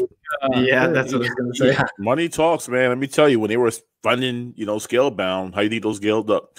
In my opinion, how do you think those other games got made?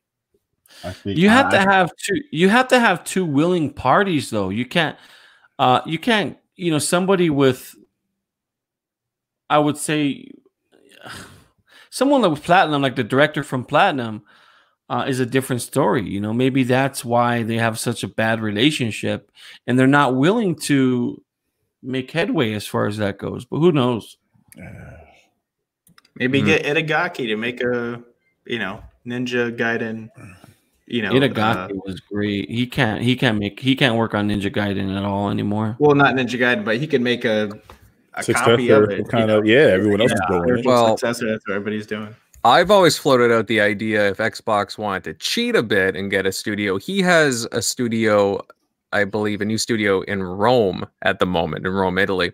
And I don't know, he's been kind of active on like Facebook, on Twitter, and he's been teasing some stuff a little bit. So I don't know. I mean, they could always work something out there technically if they wanted. Maybe give him, a studio and see if he, with his relationship, can poach some of the Team Ninja talent that isn't making like Neo games. Well, let me tell you something. Xbox. After Itagaki left,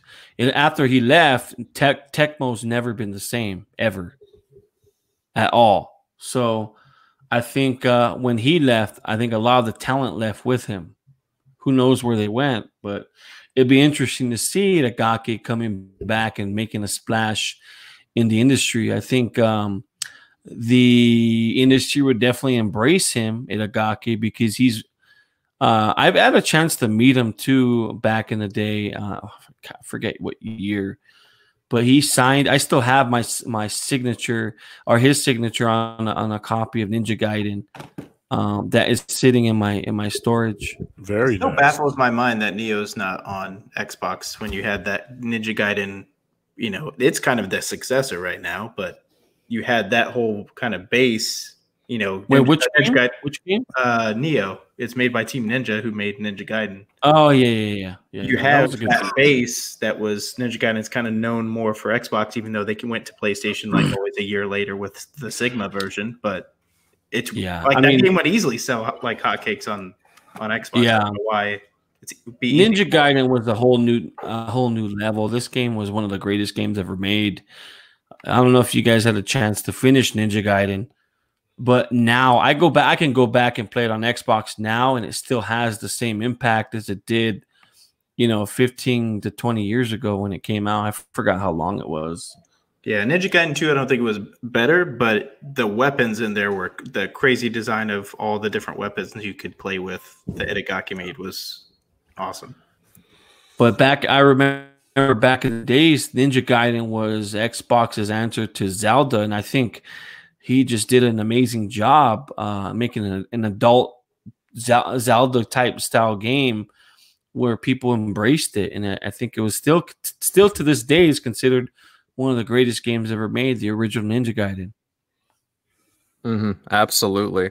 Now, guys, I just got to ask, do they still need to really address that Japanese developer issue? Do they really need to grab a Japanese studio? Yeah, definitely. Yeah, they do. Absolutely. Just because Sony's getting so many more, especially with now the Chinese devs that they're working with, they're just kind of getting destroyed in that area. So they have at least their own studio to produce their own first party. So at least they have kind of a presence, even though they're not getting a lot of them. If you can buy a top tier Japanese studio, you can buy a significant portion of the Japanese market by doing so. Because you're going to have games on Xbox going to PC where, you don't have to buy a console to do so. Why buy the studio? Just create a studio. I mean, is that hard? No, because when you buy a studio, you're buying the IPs. IP. And when you buy, for example, when you buy Sega, there's a lot of IPs that are just treasures that people want. In certain instances where Microsoft still owns the IP, like let's say Blue Dragon, right? They own that IP. Am I correct or no? I think they do. They do. Yeah, they do. So what happens when they create a studio and get some people that originated, Lost the Odyssey. development of that game, like Lost Odyssey, Mistwalker Studios? Isn't that a direction they can go? You take that talent and you gain success, and then you bring back those people like you always refer to as what the 360's done. They had a lot of those Japanese games. You start to reel those people back in, or at least have them on board with. But you know what, Megatron? That's what Phil's done. He's went out and he's bought well-known developers, but he's also bought some no names where they can create their own destiny.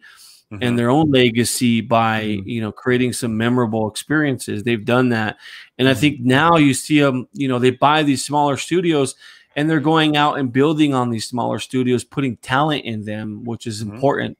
That's what he set out to do. He said that on Twitter. This is where it always makes me upset. Where it's like, this is what Don could have done when the guy, I forget his name, that made Lost Odyssey.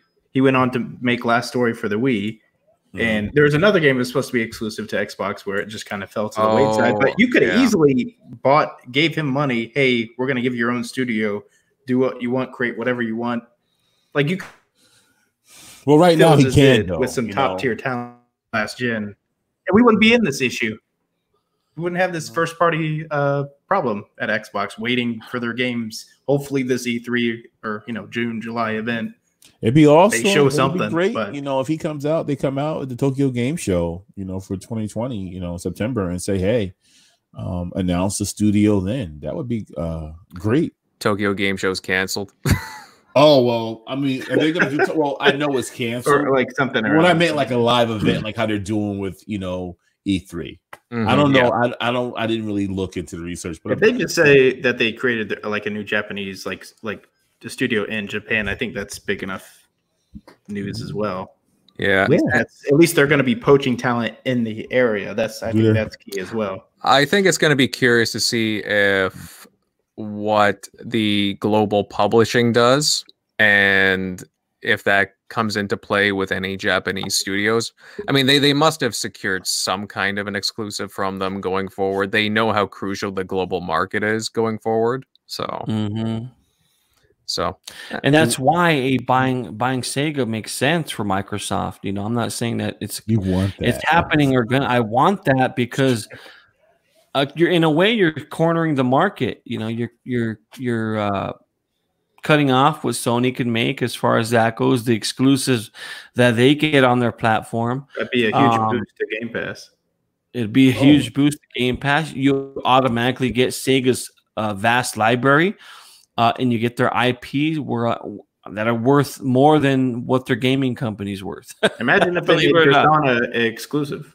That's huge in Japan.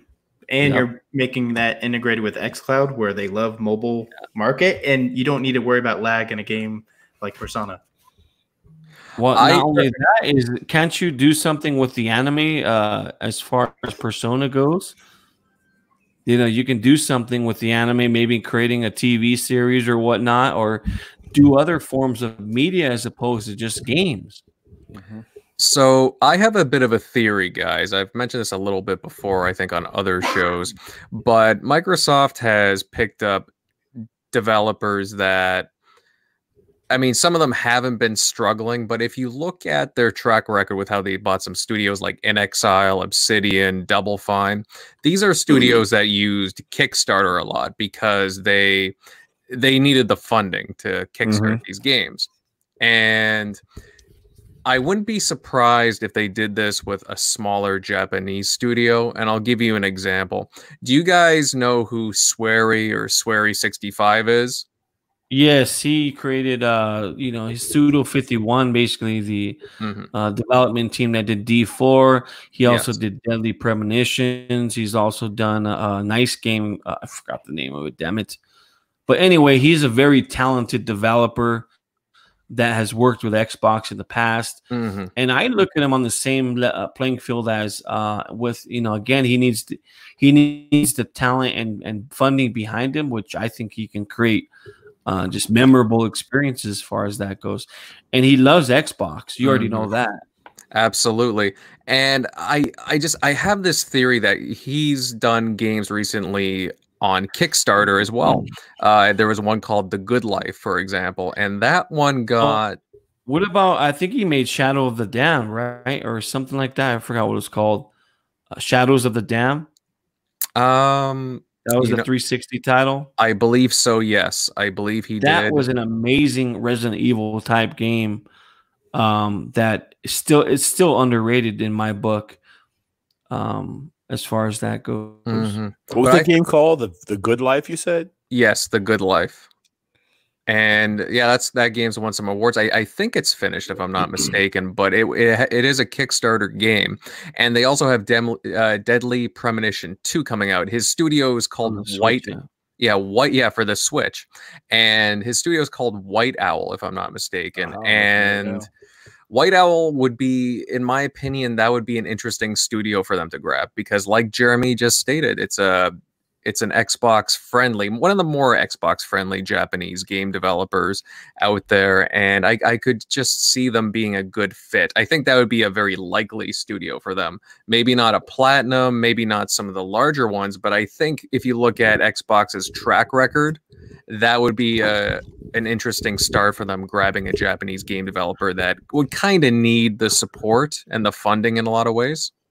Yeah, and say what you will about Donnie. I think he did a few nice things while he was there, and having some of these games like Crimson Dragon and D4 was one of them, because it didn't appeal to a wide audience in the States, but at least he tried, you know what I mean? So, I mean, give him credit for that, but not much credit.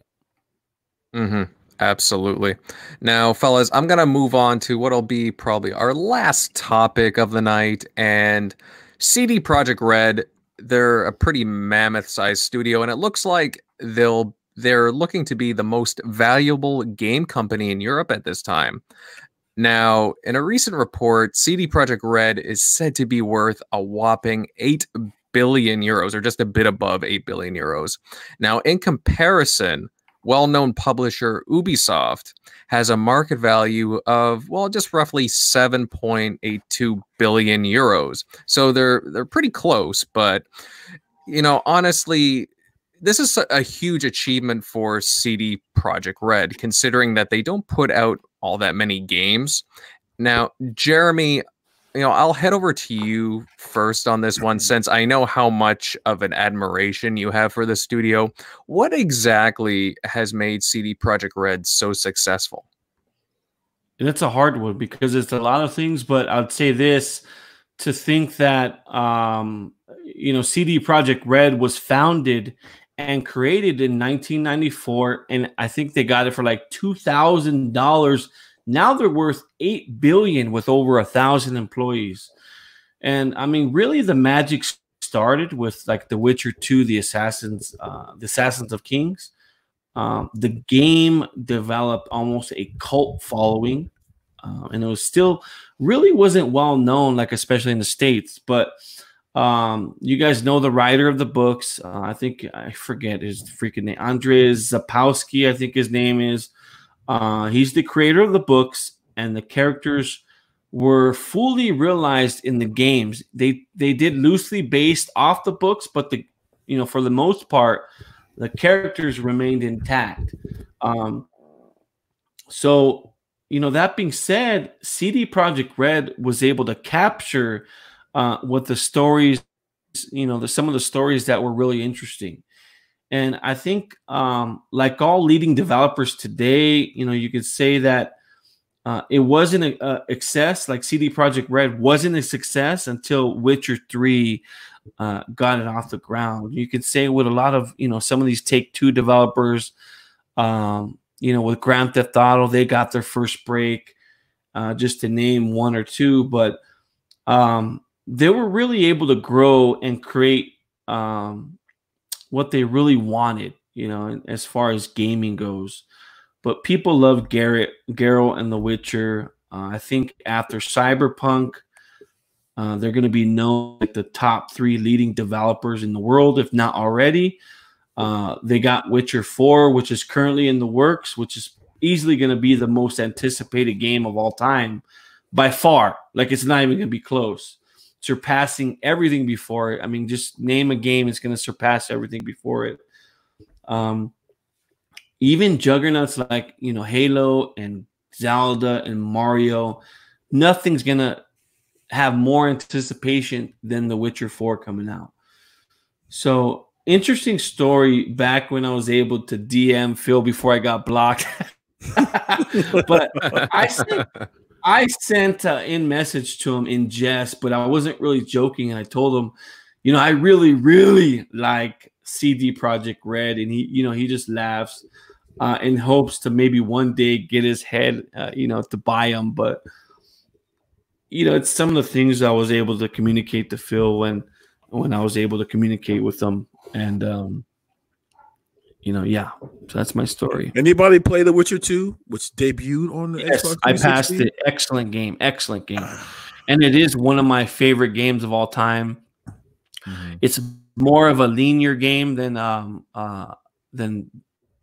part 3, and a more focused story, because there's no wiggle room to, go to another town and start another story. There's no wiggle room. It's a pretty straightforward game. But it's a much harder. It's not as accessible as Witcher 3. Mm-hmm. So that's why, I mean, in the first year, it sold 1.7 million copies, which is pretty good for a developer like CD Projekt Red at the time.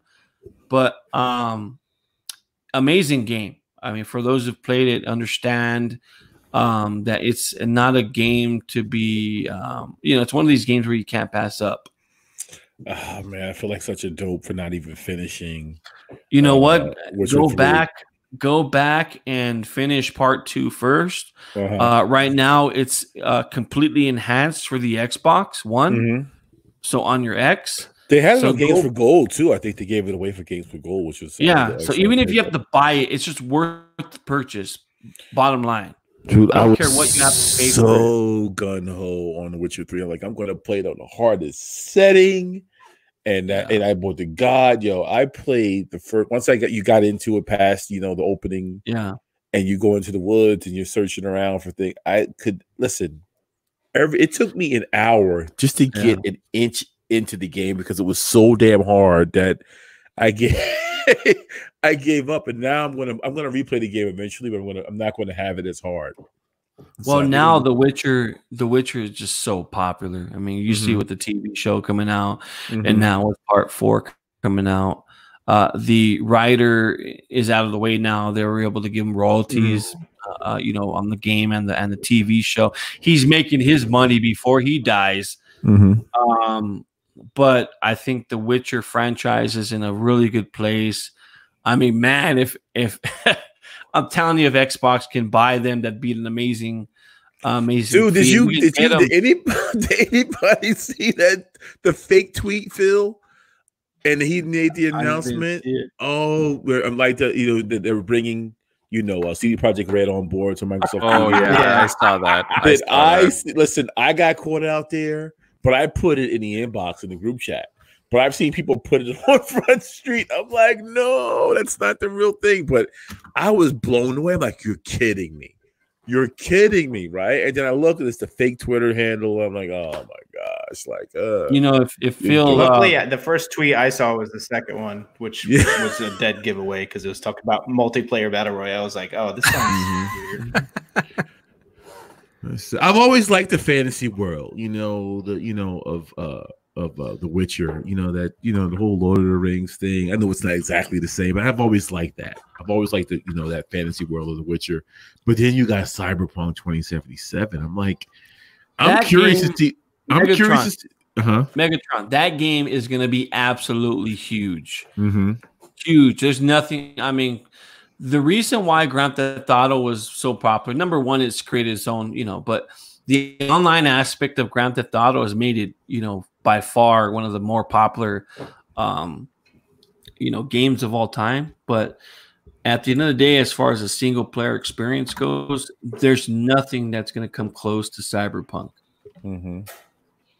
We'll see, because I want to know. I'm really kind of curious at the success of what Cyberpunk is going to have, and because you did say that the most anticipated game you think period may be The Witcher 4, so I kind of want to know where people are going to want to, what side of the fence they're going to sit on. If it's going to be that futuristic world, I'm pretty sure it's going to be deep, or is it going to be The Witcher? But either way, I mean, that's just like to be able to have those two games out of one studio.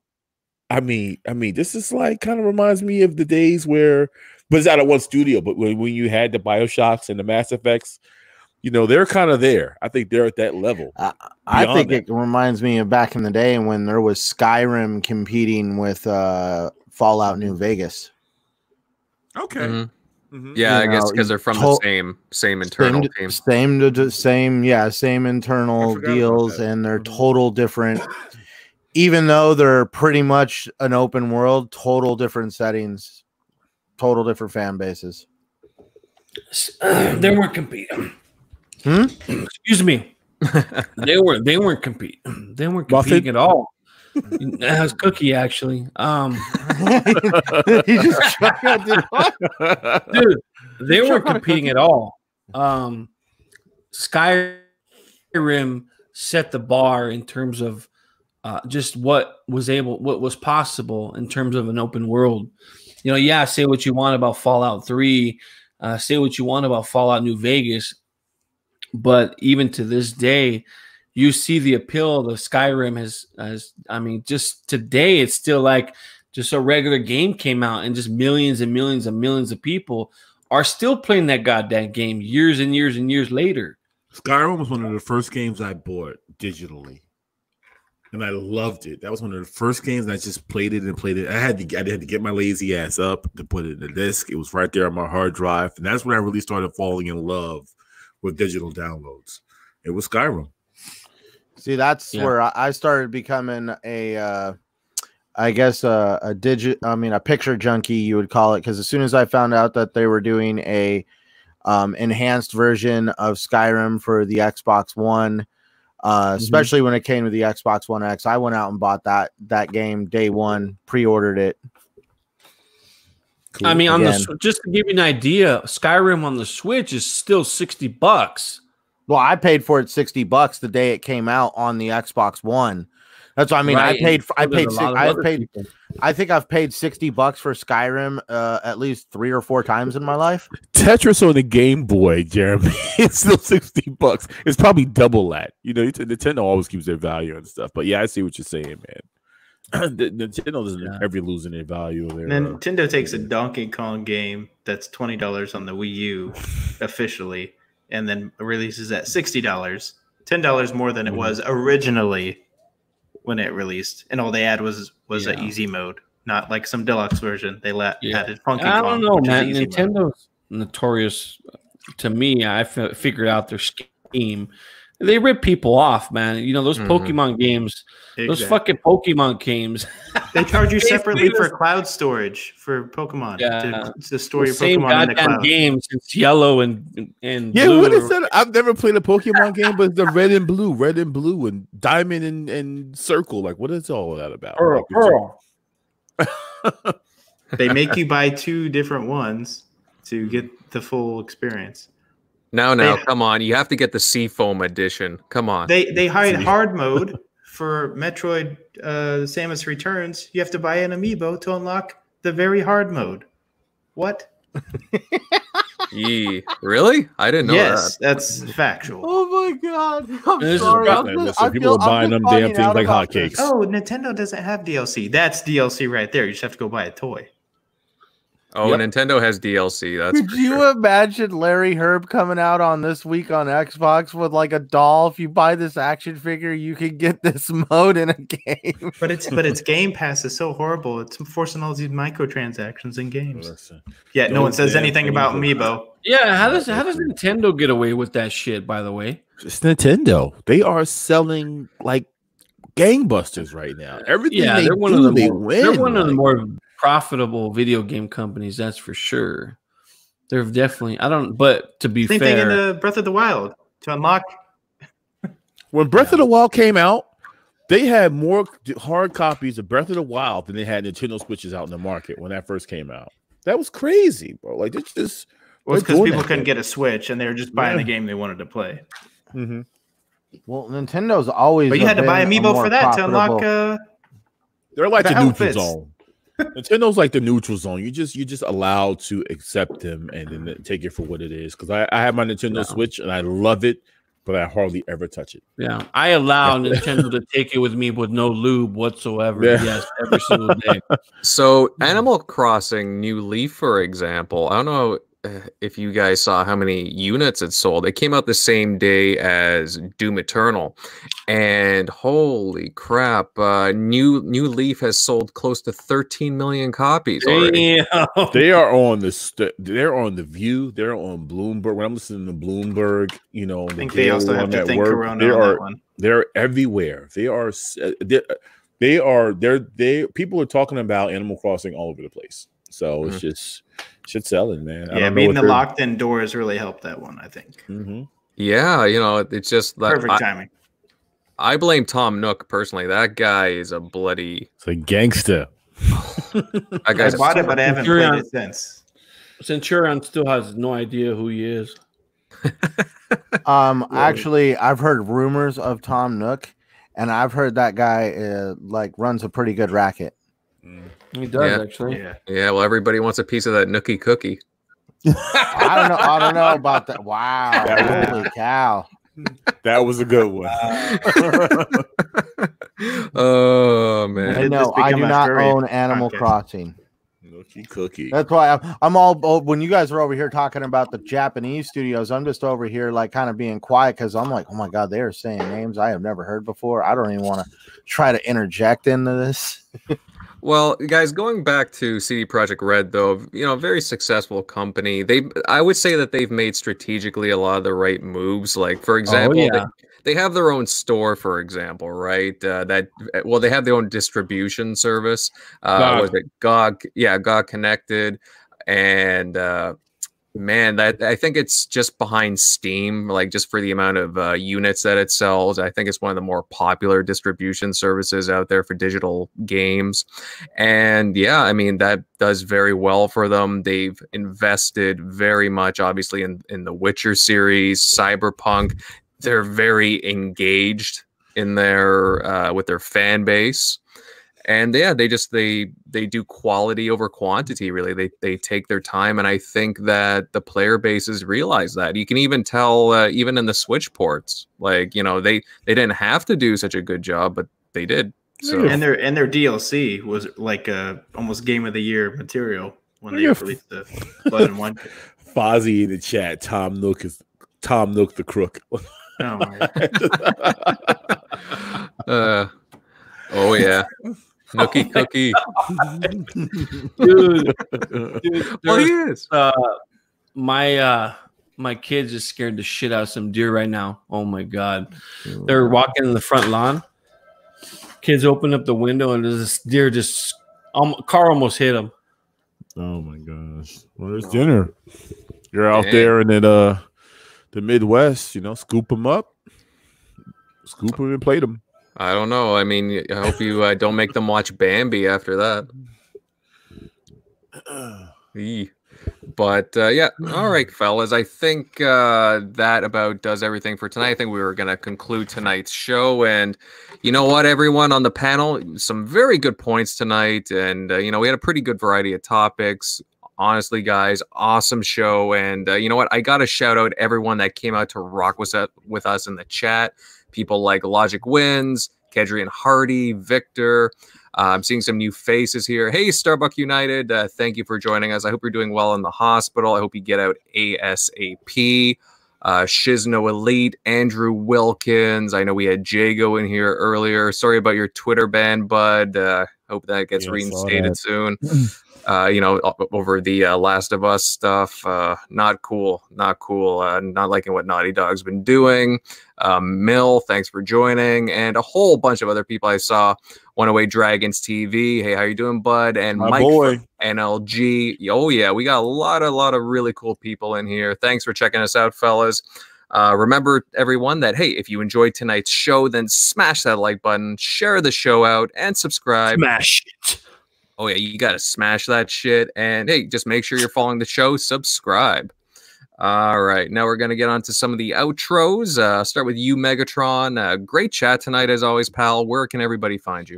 Oh, man, as always, just like last week, hit me up on Twitter, Megatron_1975. You can find me on Mixer and on Xbox Live. Megatron1. It's, everybody have a nice, safe holiday weekend. It's Memorial Day. We're going to be remembering some of the veterans and the sacrifices they've made. And we'll play some games tonight because it feels great that I'm off tomorrow. So, hey, hit me up. It's the perfect time to hit me up. Play some games. What do you want to play? The stream. What are we going to play? Whatever you want to play, Jeremy. I am free. Well, do you have Red Bull? I mean, because I don't want you to fall asleep. I am wide awake, bro. I am wide awake. But 5 minutes from now, that could change. That's true, but I had this nice tall can of Mike's Hard lemonade mango. You're gonna be I'm crunk right now. I'm ready, bro. No, I'm good, man. I had such a relaxing Sunday. I did a little bit of work today, but it's just I'm ready to play some games, man. It's just you and me both. We've been busy, and I haven't really played anything. I played Shaolin versus Wu-Tang. Everybody check that out. It's not the best game in the world, as far as fighting is concerned, but it really hits that nostalgia bug and that old school, karate. I love it. I love that stuff. The music, they got everything perfect, man. It just playing that game just makes me smile.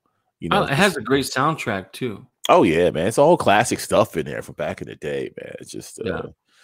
To all my peoples incarcerated. Oh.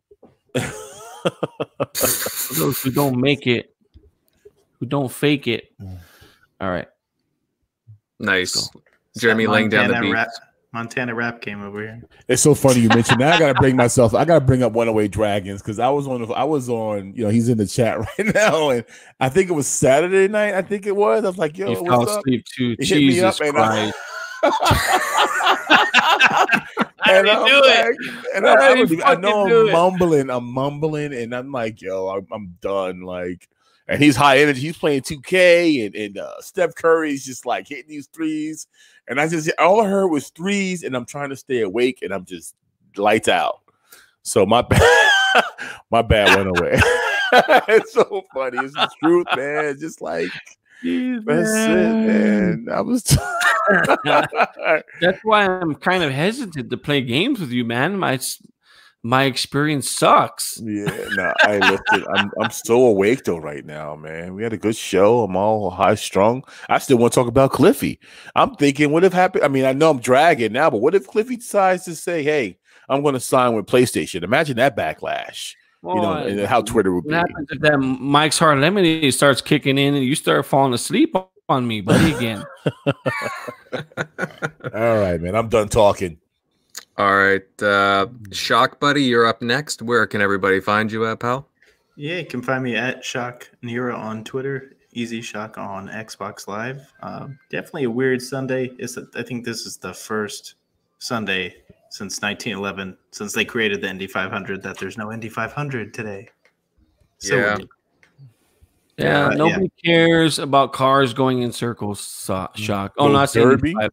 That's not. Yeah, it's the only most populated sporting event in the entire world. Yeah, no one cares about it.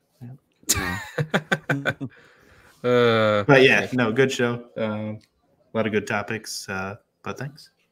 All right, Shock. Good stuff. The Indy is a good event. Jeremy, I'll move on to you next. Where can everybody find you, brother? Besides in Montana on the Great Plains. Tell us, Muffin.